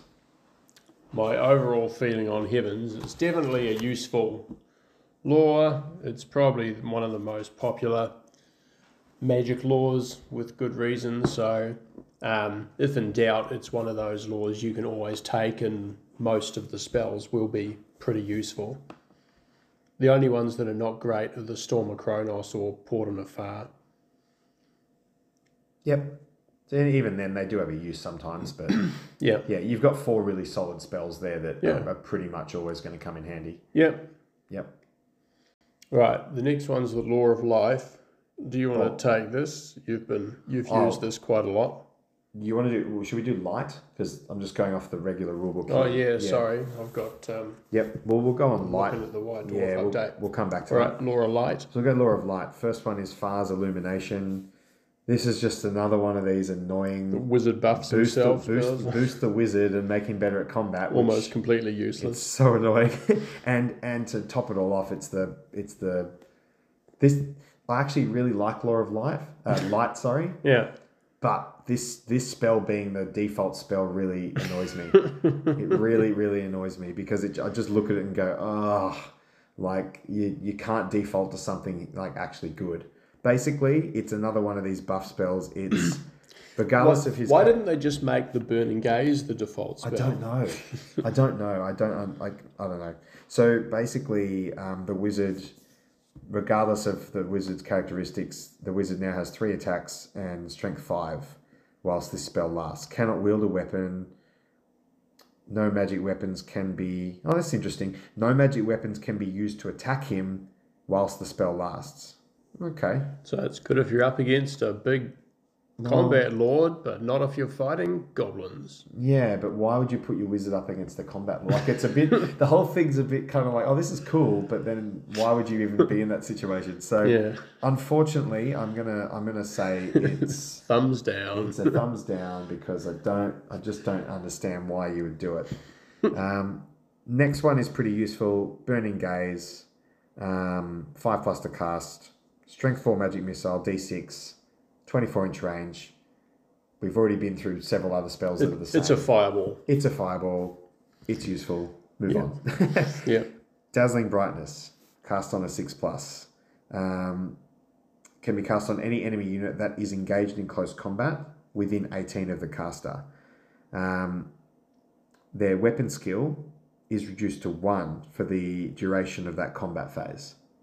Yeah. So not too bad. That's definitely a useful spell. So that means It's got okay range. Like 18 inches is not too bad. Like you can keep your wizard. Like it's not like your wizard has to be up around the combat for that. So So that means you can hit them on a 3, and they'll be hitting you on a 5 in pretty much all cases. Yes. Yep. So that's definitely a useful spell, and it's only a 6 to cast. Yep, I'd happily have that. Yep. Yeah. The next one I really rate. I just think, I mean, it is situational, but it can really annoy your opponent. So it's Healing Hand, cast on a 7+. Yeah. You can cast it upon the wizard or upon any friendly model anywhere on the tabletop that has already suffered 1 or more wounds. If successfully cast, the model regains all its lost wounds. In the case of a monster and a rider, choose 1 to be the target of the spell. Obviously, the spell does not affect undead, chaos demons, war machines, chariots, or unliving models. I don't think there's any undead or demon that could even take this. I agree with you. I don't really know how they could even get this law unless they're in some weird like allied army situation. But anyway, just in case you wanted to cast it on an undead guy, you can't.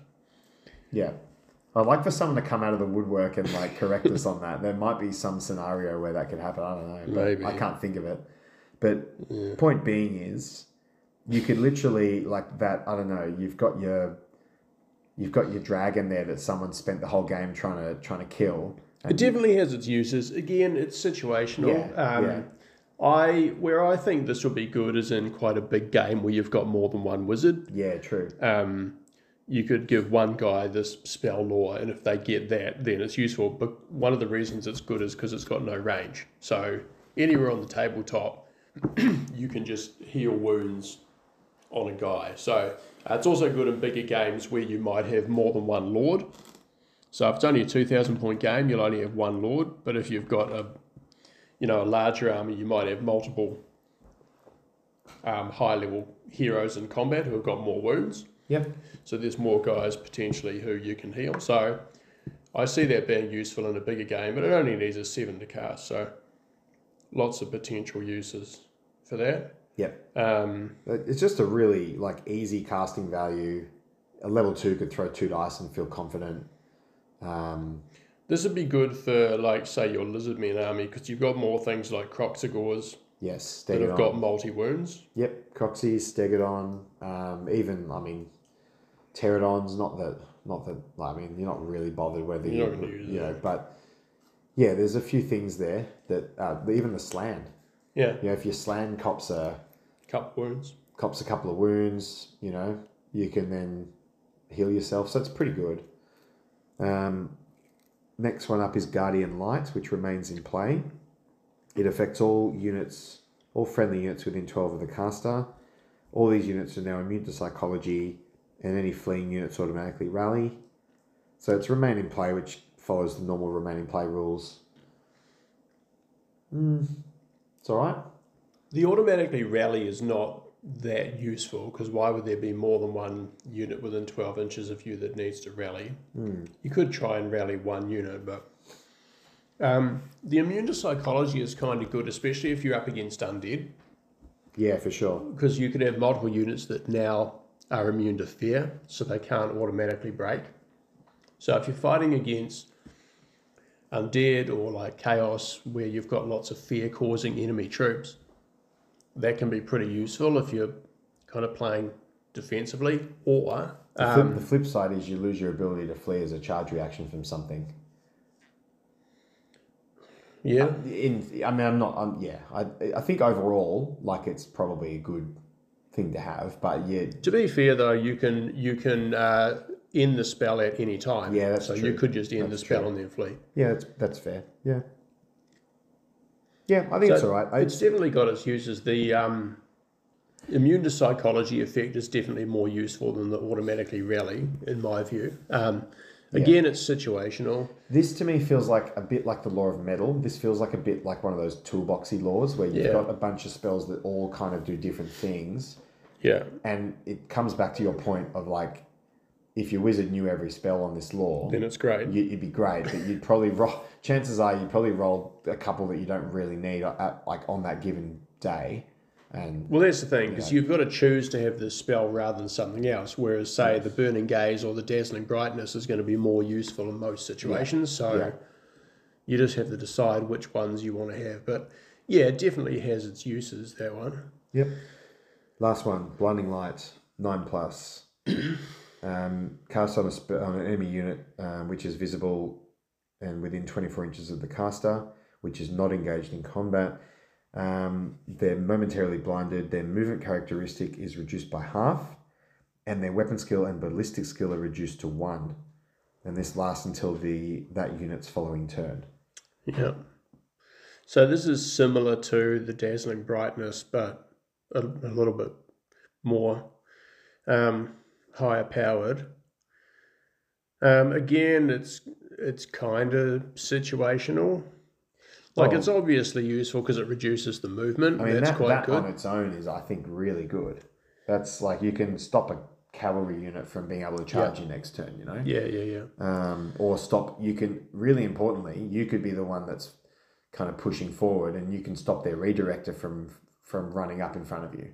Do you know what I mean? Like, it can be really handy, I think. Yeah. But also, you could cast it on a missile unit, and now they have their ballistic skill 1. So, see ya.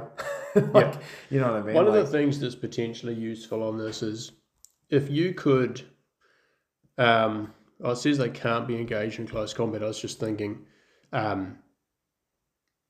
if you cast it on a unit which normally flees 3d6, it would reduce their movement to half. It wouldn't, though, because it's their movement characteristic. Oh, I see. Yeah, so now they would only flee 2d6. Oh, yeah, that's a fair point. Yeah. The problem is you wouldn't be able to do it, though, because you would have already moved. Yeah. Well, to me, I look at it and think, okay, it's one of these spells that does like 2 or 3 different things. Mm-hmm. And I think they're all actually kind of good things. Like the movement halving is good. The ballistic skill or weapon skill to 1 is good. Yeah. Because you could cast that on a unit that you know is going to be trying to charge you next turn. Oh, hang on. Now your movement just went to half, and now your weapon skill's 1. Okay, good luck.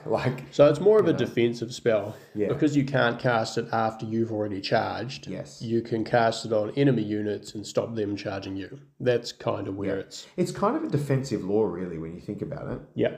Like, yeah, you've got a little magic missile in there, but most of the stuff here is either like your healing stuff, you're going immune to psychology, which is obviously going to prevent you from fleeing sometimes. Yep. You've got, this one. The Dazzling Brightness. Yeah, I feel like they're all kind of spells that, as you mentioned, sort of, they all kind of do things that help you to survive or help you to They're mainly buffs and debuffs. Yes, yeah. But rather than damage spells. What do you reckon? I think it's a pretty solid law. Most of the spells are cheap to cast. There's not really like the top spell, which is Blinding. I think Blinding Light's probably the standout spell. It's only 9+ to cast. Like it's a cheap law. My main gripe is that Far's Illumination is the default. If you swap that round with it is. If you swap that with Burning Gaze, and that was the default spell, I'd actually feel pretty good about taking this law. Yeah. Yeah. It just means that there's a decent chance that you're probably getting Far's Illumination. You're either rolling it or you're you kind of, it's just one of those things where if you roll that spell, you can't change it. Mm-hmm. And then you're basically just stuck with there's at least one of your spells is a waste, is how I see it. But yeah. So anyway, I think it's a pretty decent law, but maybe just that one spell kind of brings it down a peg. I guess you've just got to decide if you want your wizards to mainly be buffing your troops or if you want them to be dealing damage. Yeah. Yep, I agree. Speaking of damage, The next one is my favourite. It's my Okay. favourite law, full stop. We talk about law of life. Go for it. So this is one of these ones where I guess if you compare it, people who might be coming from 8th edition and maybe looking at 6th edition, law of life in 8th ed was very much a buff law. Like it was, higher toughness and there was a spell that prevents miscasts and there was like a few things like that in there. So it was very much a law that was you could make your units really tough and defensive. Whereas in 6th edition, the law of life is really it's almost a pure offensive law. And I really, really like the way it works. This is another one that got adjusted in White Dwarf. And so they've pretty much, I think they've made a lot of the casting values a little bit less, from what I can tell. No. Looks like Rain Lord went up Oh, one of them to went 10. up. No, sorry, they only... everything okay, else my the same. bad. No, my bad. Okay, so one of the spells actually went up and the others all stayed the same, but I don't know if... They changed around the changed, damage effects on Yeah. the Master of Wood and Master of Stone. Oh, did they?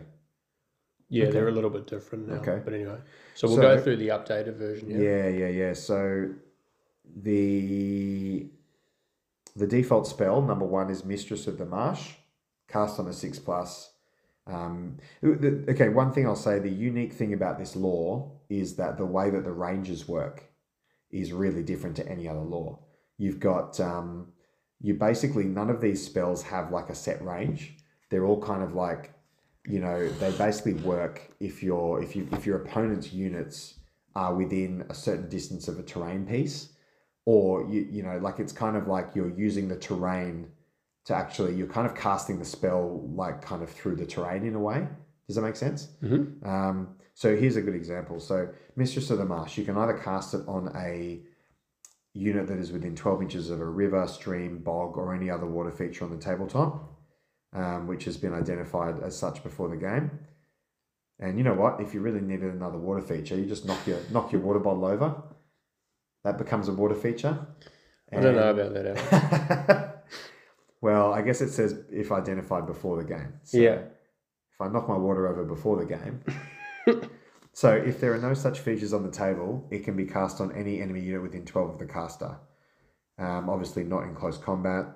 If cast, basically the ground gets turned into swamp and they move at half speed until the start of the wizard's next magic phase. So basically, yeah, you're halving. It's another one of these movement spells. You're basically halving their movement. Not that many tables are going to have a pond or a swamp or a bog, but at least you do have the option of casting on someone within 12 inches. I will say there was a game I played against one of the regular people as part of our group, Paddy. This was in tournament maybe a year ago, and Paddy has a Tomb King army. And basically, I kept casting this repeatedly on the chariot unit because there was a marsh. There was a marsh on the table, and the chariot unit basically was just the chariot unit basically couldn't go anywhere for about 3 turns. Right. So it kind of it was one of these things where I was able to stop that chariot unit pushing up down my flank, and I was able to deal with other parts of the army first. So that was a really cool use for it. I still think it's probably the weakest spell in the actual lore. And annoyingly, once again, it's the default spell. So, like, my only gripe with this lore is that is the default spell. But, I do think the rest of the lore kind of makes up for it. Mm-hmm. Next one is Father of the Thorn. Cast on a 7+. So you pick an unengaged enemy unit within 24 inches of the caster. So bear in mind, it's not a magic missile, so you don't need line of sight for it, which is nice. It just does 2d6 strength 3 hits. Cool. On a 7+, you don't need line of sight. It's not a magic missile, so guess what? You can target individual models as well. It's pretty good. Pretty handy. When your opponent thinks they've hidden their wizard behind their unit. Yeah. Sorry, mate. Sorry, buddy. So I reckon that's pretty good. Yep. For 7+. Howler Wind remains in play. Now, I've been on the receiving end of this before. yes, yes. What, did someone fart in your direction? The Halloween? Anyway, but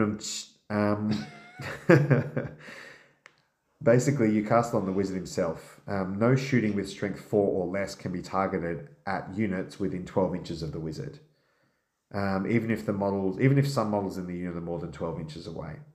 And the other thing is, in addition, all enemy units within 12 of the wizard move at half speed due to the effects of the Halloween. So it's kind of like a bubble 12-inch zone around your wizard, and shooting of strength 4 or less just literally doesn't have any effect. Yep. I mean, that's amazing. It's pretty good. It's really good. You and I played a game a while back, right? Where that happened. My slan just cast that, and there was about 3 or 4 units that your archers and bolt throwers basically couldn't shoot. Yeah. Your bolt throwers could obviously do the single bolt. Strength 6 shots. But you prefer the multiple strength 4 shots most of the time, right? I mean, it's obviously good against if you're against an army with, say, handgunners. Yes. Or anything crossbows. like that. Yeah. Any of those kind of small arms fire things. Yeah. It's a really good spell. Pretty useful spell. Yep. Master of the Wood. Love this spell. So basically, you cast it on a unit within 12 inches of the wood. If there's no such feature on the table, it can be 12 inches of the caster. The spell causes D6 strength 5 hits on the unit, plus a further D6 strength 5 hits if they're partially or wholly within the wood.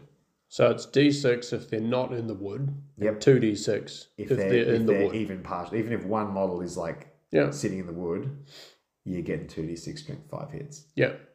Amazing. It's so good for sniping out, you have lone characters or skirmishers hiding in a wood, or maybe a unit has just managed to clip a wood. Maybe a unit was they pursued into a wood or something like that. You can then just 2d6 strength 5 hits will tear things up. So what else to say? It's awesome. It's great. Yep. Master of Stone does something similar, but it's to do with hills. So if a unit's within 12 of a hill or within 12 of the caster, it causes 2d6 strength 4 hits. Or if they're on the hill, or it says hills or rocky outcrops or ruins, or areas which have been identified as high ground before the game, or ruinous. So basically, it's 2d6 strength 4 hits, or it's 3d6 strength 4 hits if they're on top of, or if they're partially on top of one of these things. Yeah, that's awesome. Amazing. 3d6 is great. Amazing. It the typical missile unit that sits on a hill at the back of the board. Yeah. And they think they're safe because they're at the back of the board. You just go, no, sorry, 3d6 strength 4 hits. Yeah. You basically just kill a missile unit in one shot. Yeah. War machine crews. I always talk about characters, a character that hides, I do this a lot myself. I hide my wizards in behind units and hide them behind things. Mm-hmm. This, you just snipe them out because, your character's next to a rock. Yeah. Now he's dead. It's, I don't know. What do you think? I really, really like it's a good spell. Yeah. Definitely.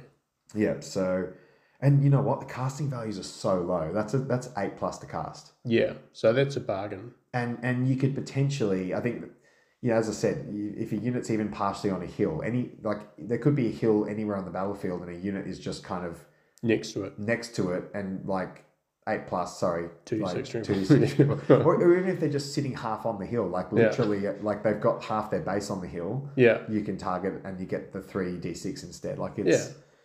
Oh man, amazing. Yeah. This is just such a great lore, I think. Yeah. Last one's the Rain Lord. So this one they did bump it up by 1. It's 10+ to cast. But I think it's got extra range. It's got range 30. There? Originally it was 24. There you go. So they bumped it up to 30-inch range and made it harder to cast. Okay. Yeah. So basically, a unit gets rained on. Yeah. It's like rain on your wedding day. Yeah. So they take a -1 to hit modifier on their shooting. And if they don't shoot with ballistic skills, or if they're like a war machine, then they can only fire on a 4+. But the cool thing is, it just stays on that, like it literally affects that unit for the rest of the game. But it's not a remain in play spell. So there's no way of actually dispelling it or cancelling it. It just stays on them for the rest of the game. So in the so for the updated version, they gave them a -1. So the original version, it was just you can only shoot on a 4+. What, even for a ballistic unit? Yeah. Yeah, well, that's what it says. A soaked unit suffers a further -1 to hit modifier on its shooting to hit rolls. Yeah. So the -1 was added in for the revised version. Yeah. And then is it which weapons need to roll a 4+? Oh, like any unit that does not require ballistic skill. So a cannon, a stone thrower, or whatever. Yeah. Or like, organ gun or any of those sorts of things. Yeah. Or a salamander. But yeah, so basically, I think that's a great spell. That's a good spell. And because it's not remain in play, you can keep casting on different units as well. You could essentially, that's right. you could basically mess up someone's gun line with that. You could take up an entire army. Well, you could. If someone's sitting there with their dwarf gun line, if you can get that. I mean, look, I know it's easier said than done because they probably want to dispel it, but like you could potentially, affect a few units in the game and end up sort of making their shooting like pretty ineffective, Mm-hmm. So yeah, I think that's great. As you can tell, I do think the Law of Life is awesome. Yeah, it's a good law. As far as the laws go, out of the 8 in the main book, it's definitely up there. It's probably a toss-up between this one and the Law of Heavens as to what's the most powerful law. Yes. I would take this over Law of Heavens, personally. Yeah. Me personally. But I've never seen you use this. I don't know. I feel like... Me? Yeah, I feel like we've discussed this before and you were not overly... Like, it wasn't a law that you've really used much. Yeah. I guess I have a tendency to play kind of Magic light. Yeah. Partly because I think in Warhammer, you either go Magic heavy or kind of not at all. If you sort of have one wizard, your ability to get any spells off is pretty much nil. Yes. So you kind of either go all out or just have a scroll caddy. Yeah. And I sort of prefer having more troops on the board. Yep. Partly because I like having the models, but also partly because I think it's not that interesting for your opponent to just get completely decimated by magic. Yep. I think people have more. So, I mean, recently, like I've played games against you and against quite a lot of people who are either just getting into the game or getting back into the game from a long hiatus. So if you turn up with loads of wizards and smash them with magic, it's normally not a very fun game. Yeah. Whereas at least if everyone gets to move their soldiers around the board, even if you don't win, you at least felt like you got to play. Yeah. I think for me, my sort of approach is probably typically I take a fair bit of magic. Not, not, I don't try and push the boundary too hard, but like I do think for me, the magic phase is one of the most enjoyable parts of the game because it's like you're playing a fantasy game with wizards and dragons and monsters and, goblins and whatever. And it sort of feels like that's a part of that world. And for me, it's like if I'm not taking magic, it's like there's a whole phase of the game there that I want to participate in that I would be missing out on. Do you know what I mean? So, yeah, I think for me, that's why. I mean, I would usually, like, I would very rarely. I don't think. In fact, I can't remember the last time I turned up with just like a scroll caddy. No, really, because normally I'd want to turn up with at least a couple of wizards and throw some dice around and get a spell off here or there, I mean, the last proper event we went to, which was CanCon, which was a 2,000 point event, I was using my orcs, my savage orc list, and that list doesn't have any shooting in it. It's got no way of actually, reaching out and kind of doing any damage across the board to somebody. So I took some magic. Like I ended up taking a level 4 and 2 level 2s, which I know is quite a bit. But that was the only way that list could actually deal any damage to anybody apart from being able to get into combat. Yeah. And the reason that I think that was important in that list, because obviously it was a list that was very much themed around frenzied, Savage Orc units. Part of it was that I had to be able to deal with people's, redirectors, because if you can't deal with the redirectors, you end up just having frenzied troops chasing them around the board the whole game, and it doesn't work. Like, the army kind of can't really function if you can't deal with the redirectors. The army just basically doesn't do what you want it to do. So I think in that regard, the magic played a part that was really important for that army to work. But, obviously it could be argued, there's a lot of magic and that's hard for the opponent. And in some matchups it probably is, but, at the same time, if I went with like a basic sort of scroll caddy in that list, I'd kind of feel like I'm just getting led around the board and I can't really do anything. Do you know what I mean? So I can see both sides, and I know why you like to kind of keep the magic to a minimum.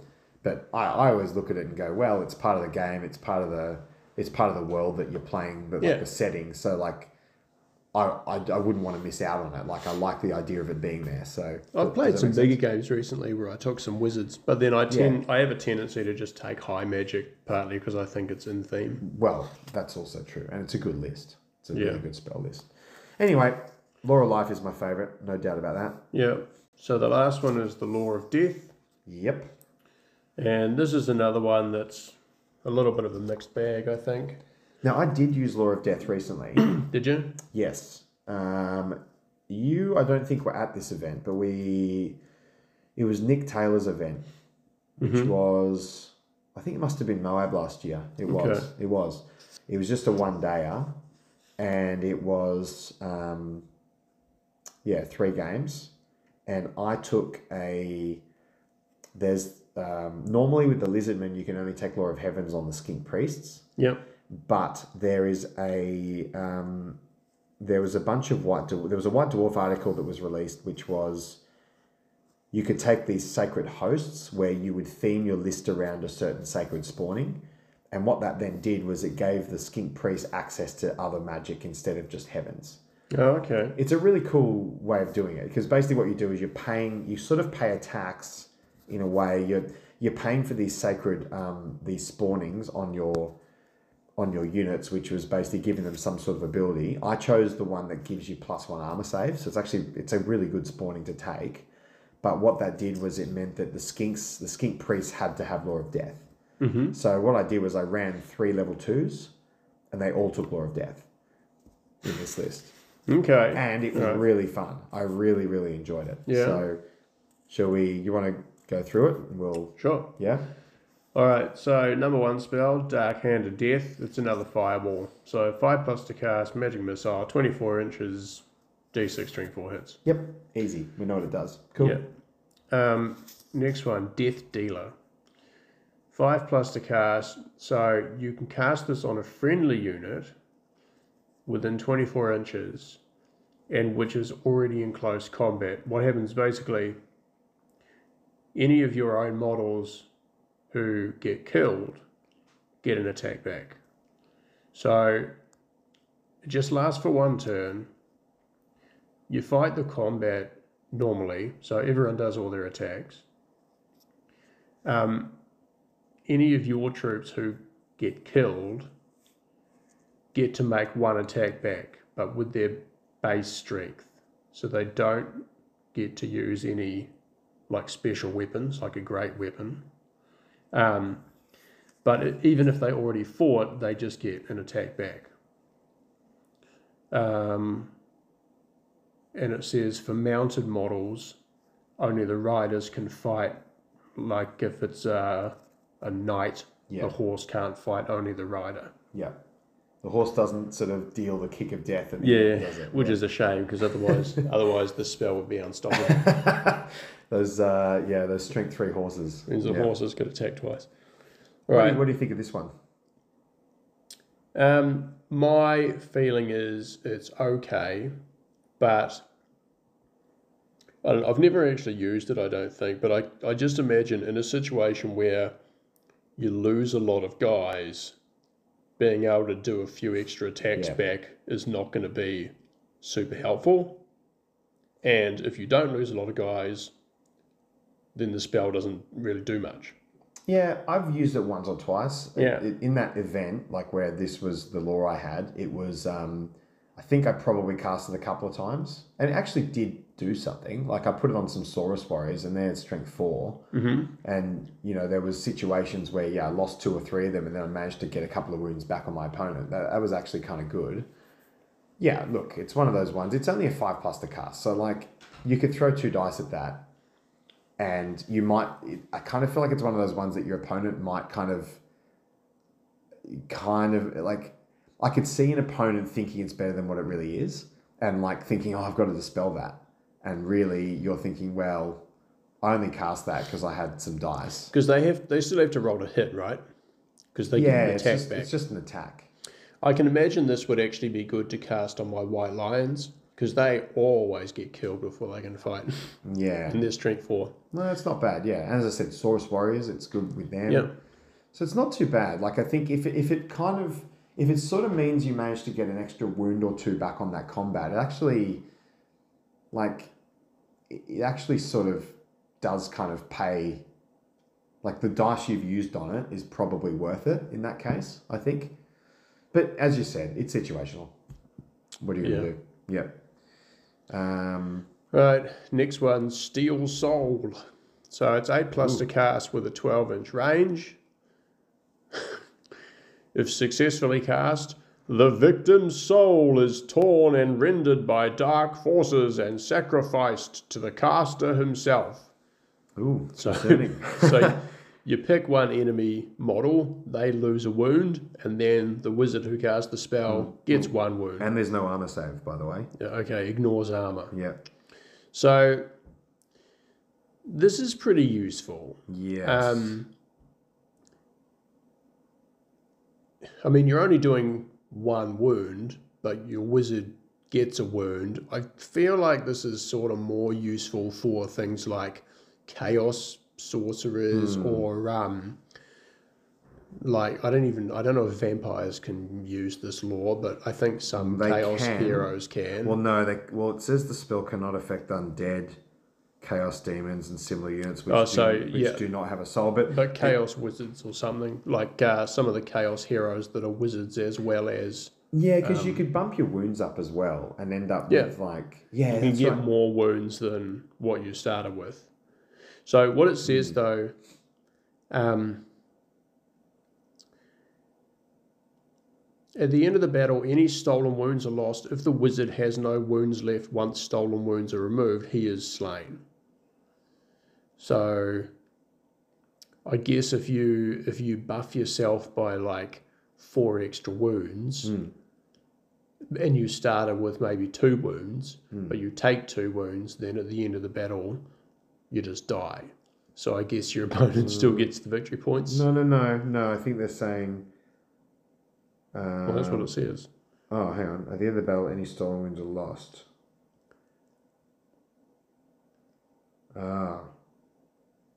What's the point in that?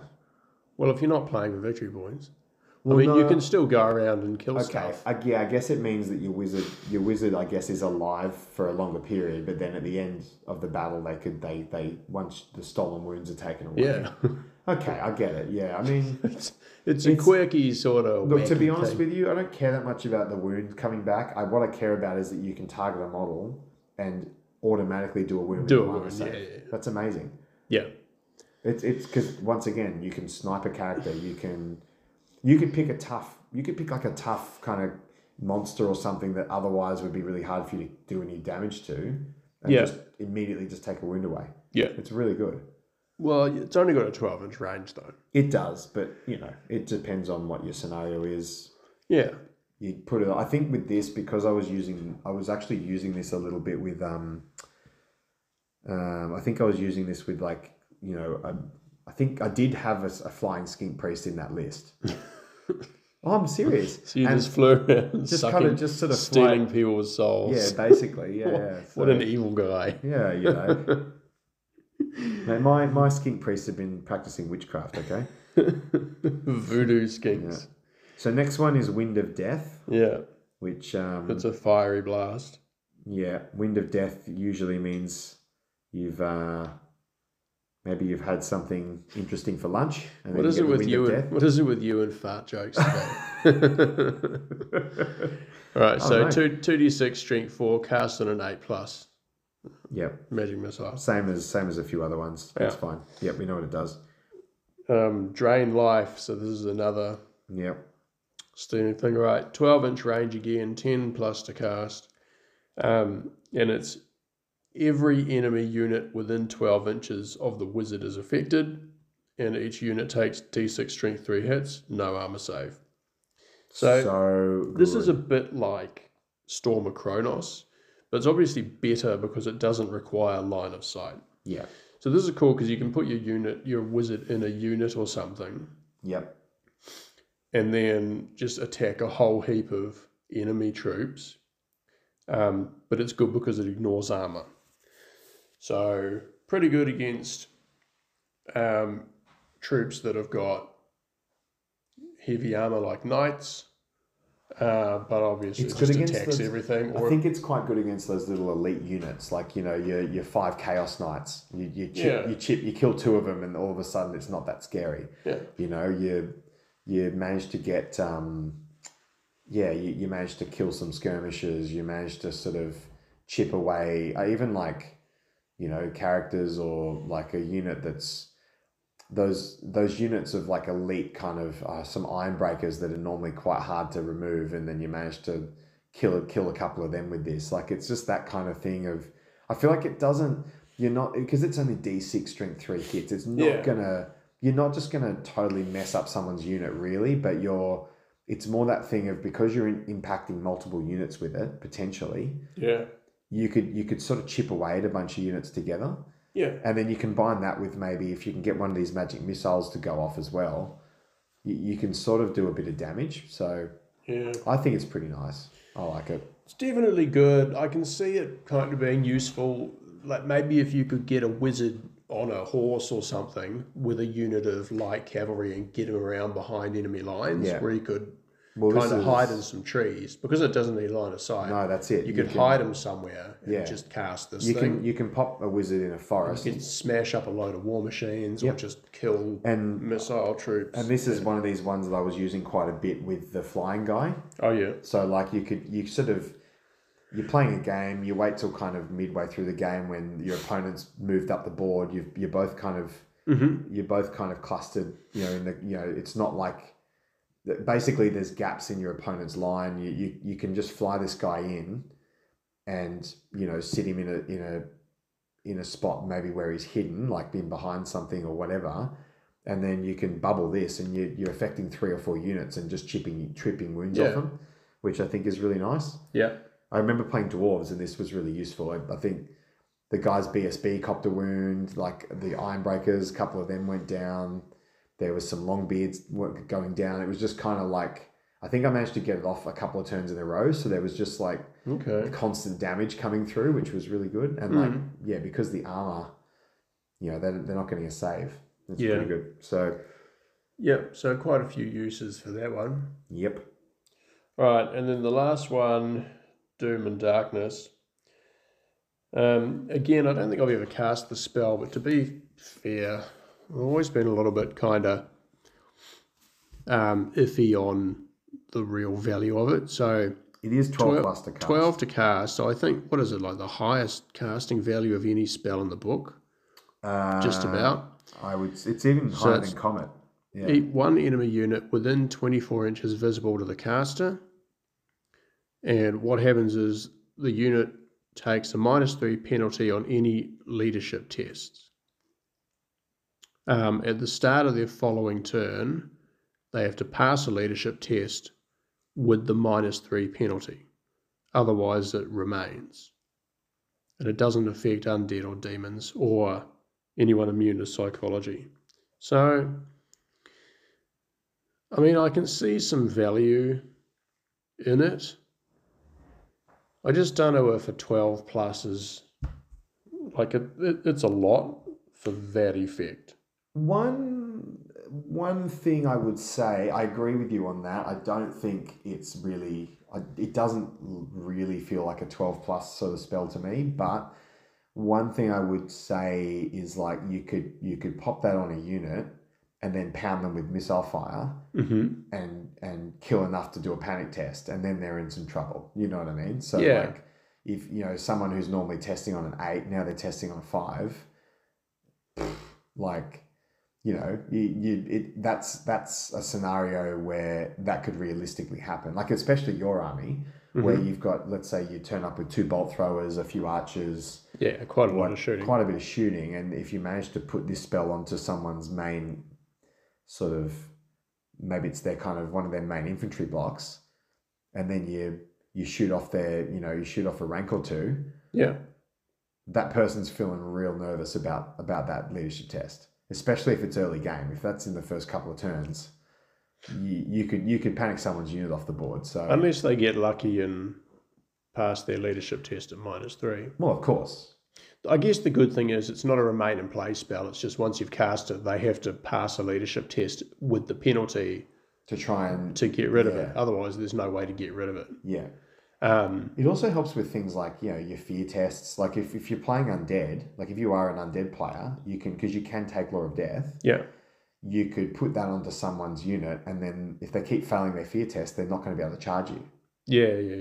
You know what I mean? Like you can do some interesting things. Yeah. Not to mention, let's face it, like if you cast that onto someone's, you can't cast it into combat, but if you cast it on a unit that's, like a unit that is probably going to be in combat next turn, for example, if they lose combat by a couple, like... Depends who you're up against. So if you cast it on, it'll be interesting to cast it on the enemy general, because then he can't pass his leadership on to everybody else. Yeah. I mean, definitely useful, but at 12 to cast, you've got to roll how many dice? Like nearly 5 dice to be quite certain of getting it off. 4 to 5, yeah.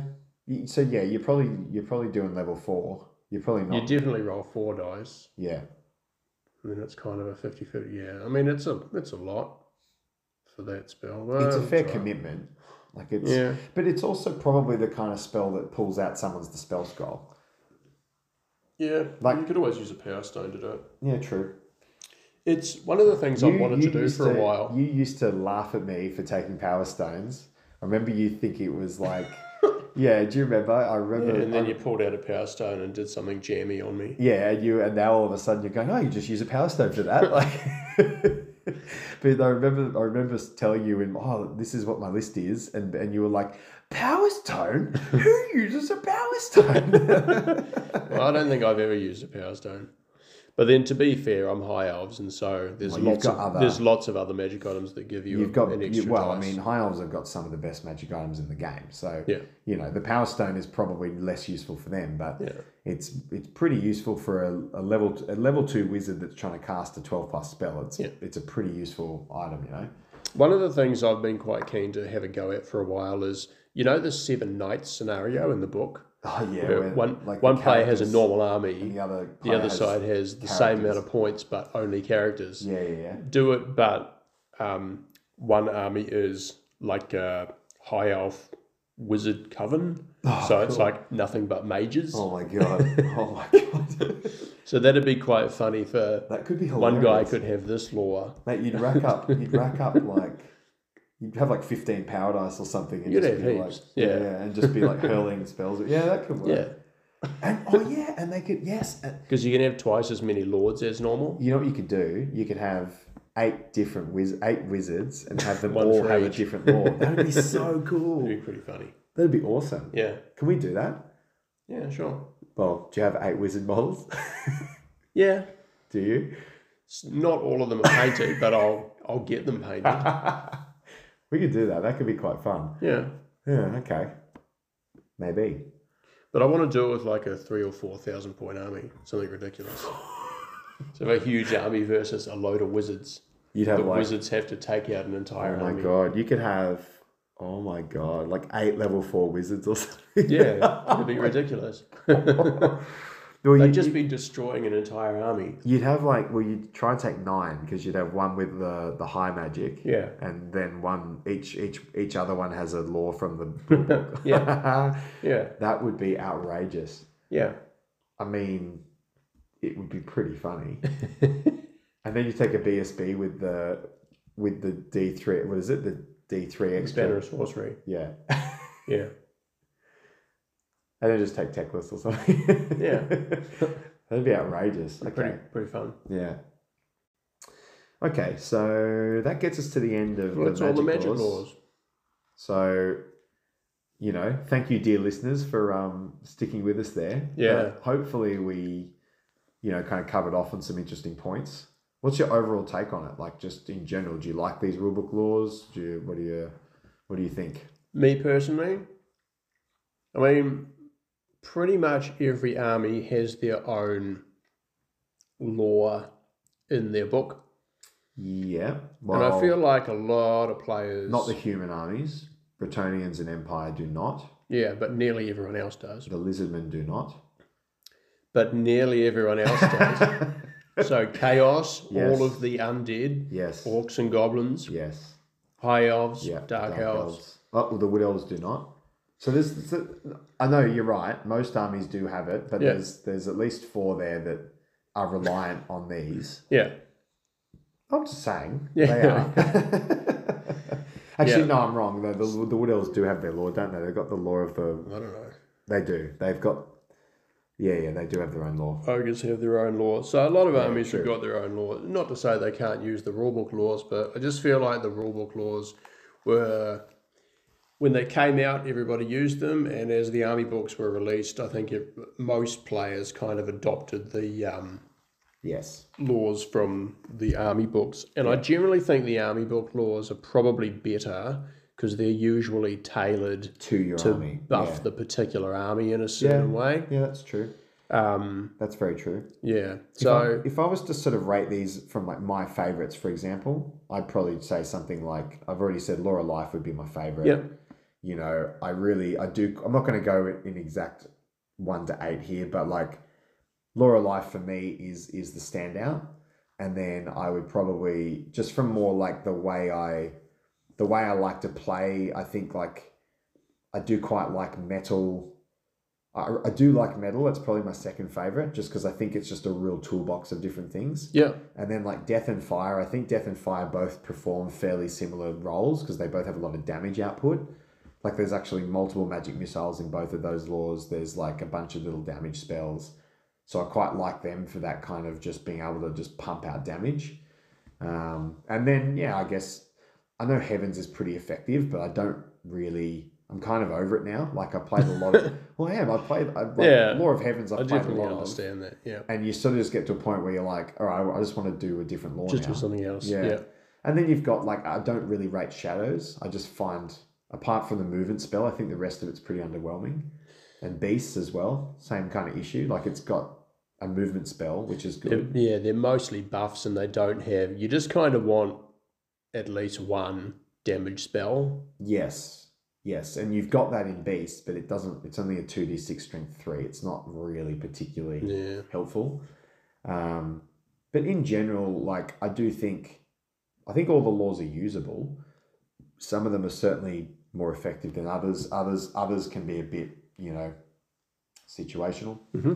So yeah, no, I do think that this part of the rule book is fun because you can read through it and kind of like the laws are all really interestingly set out. Like they've all got like a little bit of fluff. There's a bit of info on like what they're all about.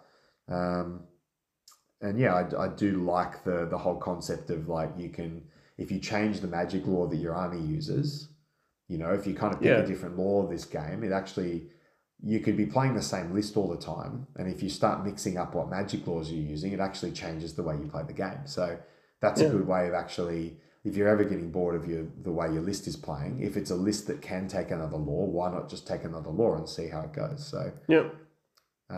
anyway, that's my take on the whole thing. But Yeah. Any closing comments? No, I think it sort of speaks for itself.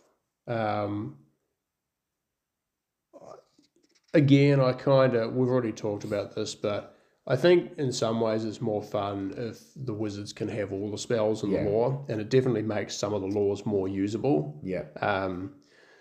As you say, the sort of toolbox type laws where they've got more situational spells that individually aren't that great, but if you've got all of them, suddenly it's a lot more useful. Yeah. Yeah. Well, maybe next time you and I play, we'll play it like that. I mean, I think for events and stuff, you got to kind of keep it as per rule book, because once you start fiddling with it too much, it sort of gets to a point where do you actually draw a line? Yeah, that's right. I think for a game with me and you, and we're both on the same page. Like I think that's pretty good. Yeah. But yeah, mate, awesome. Really good to kind of get a couple of episodes under our belt with this.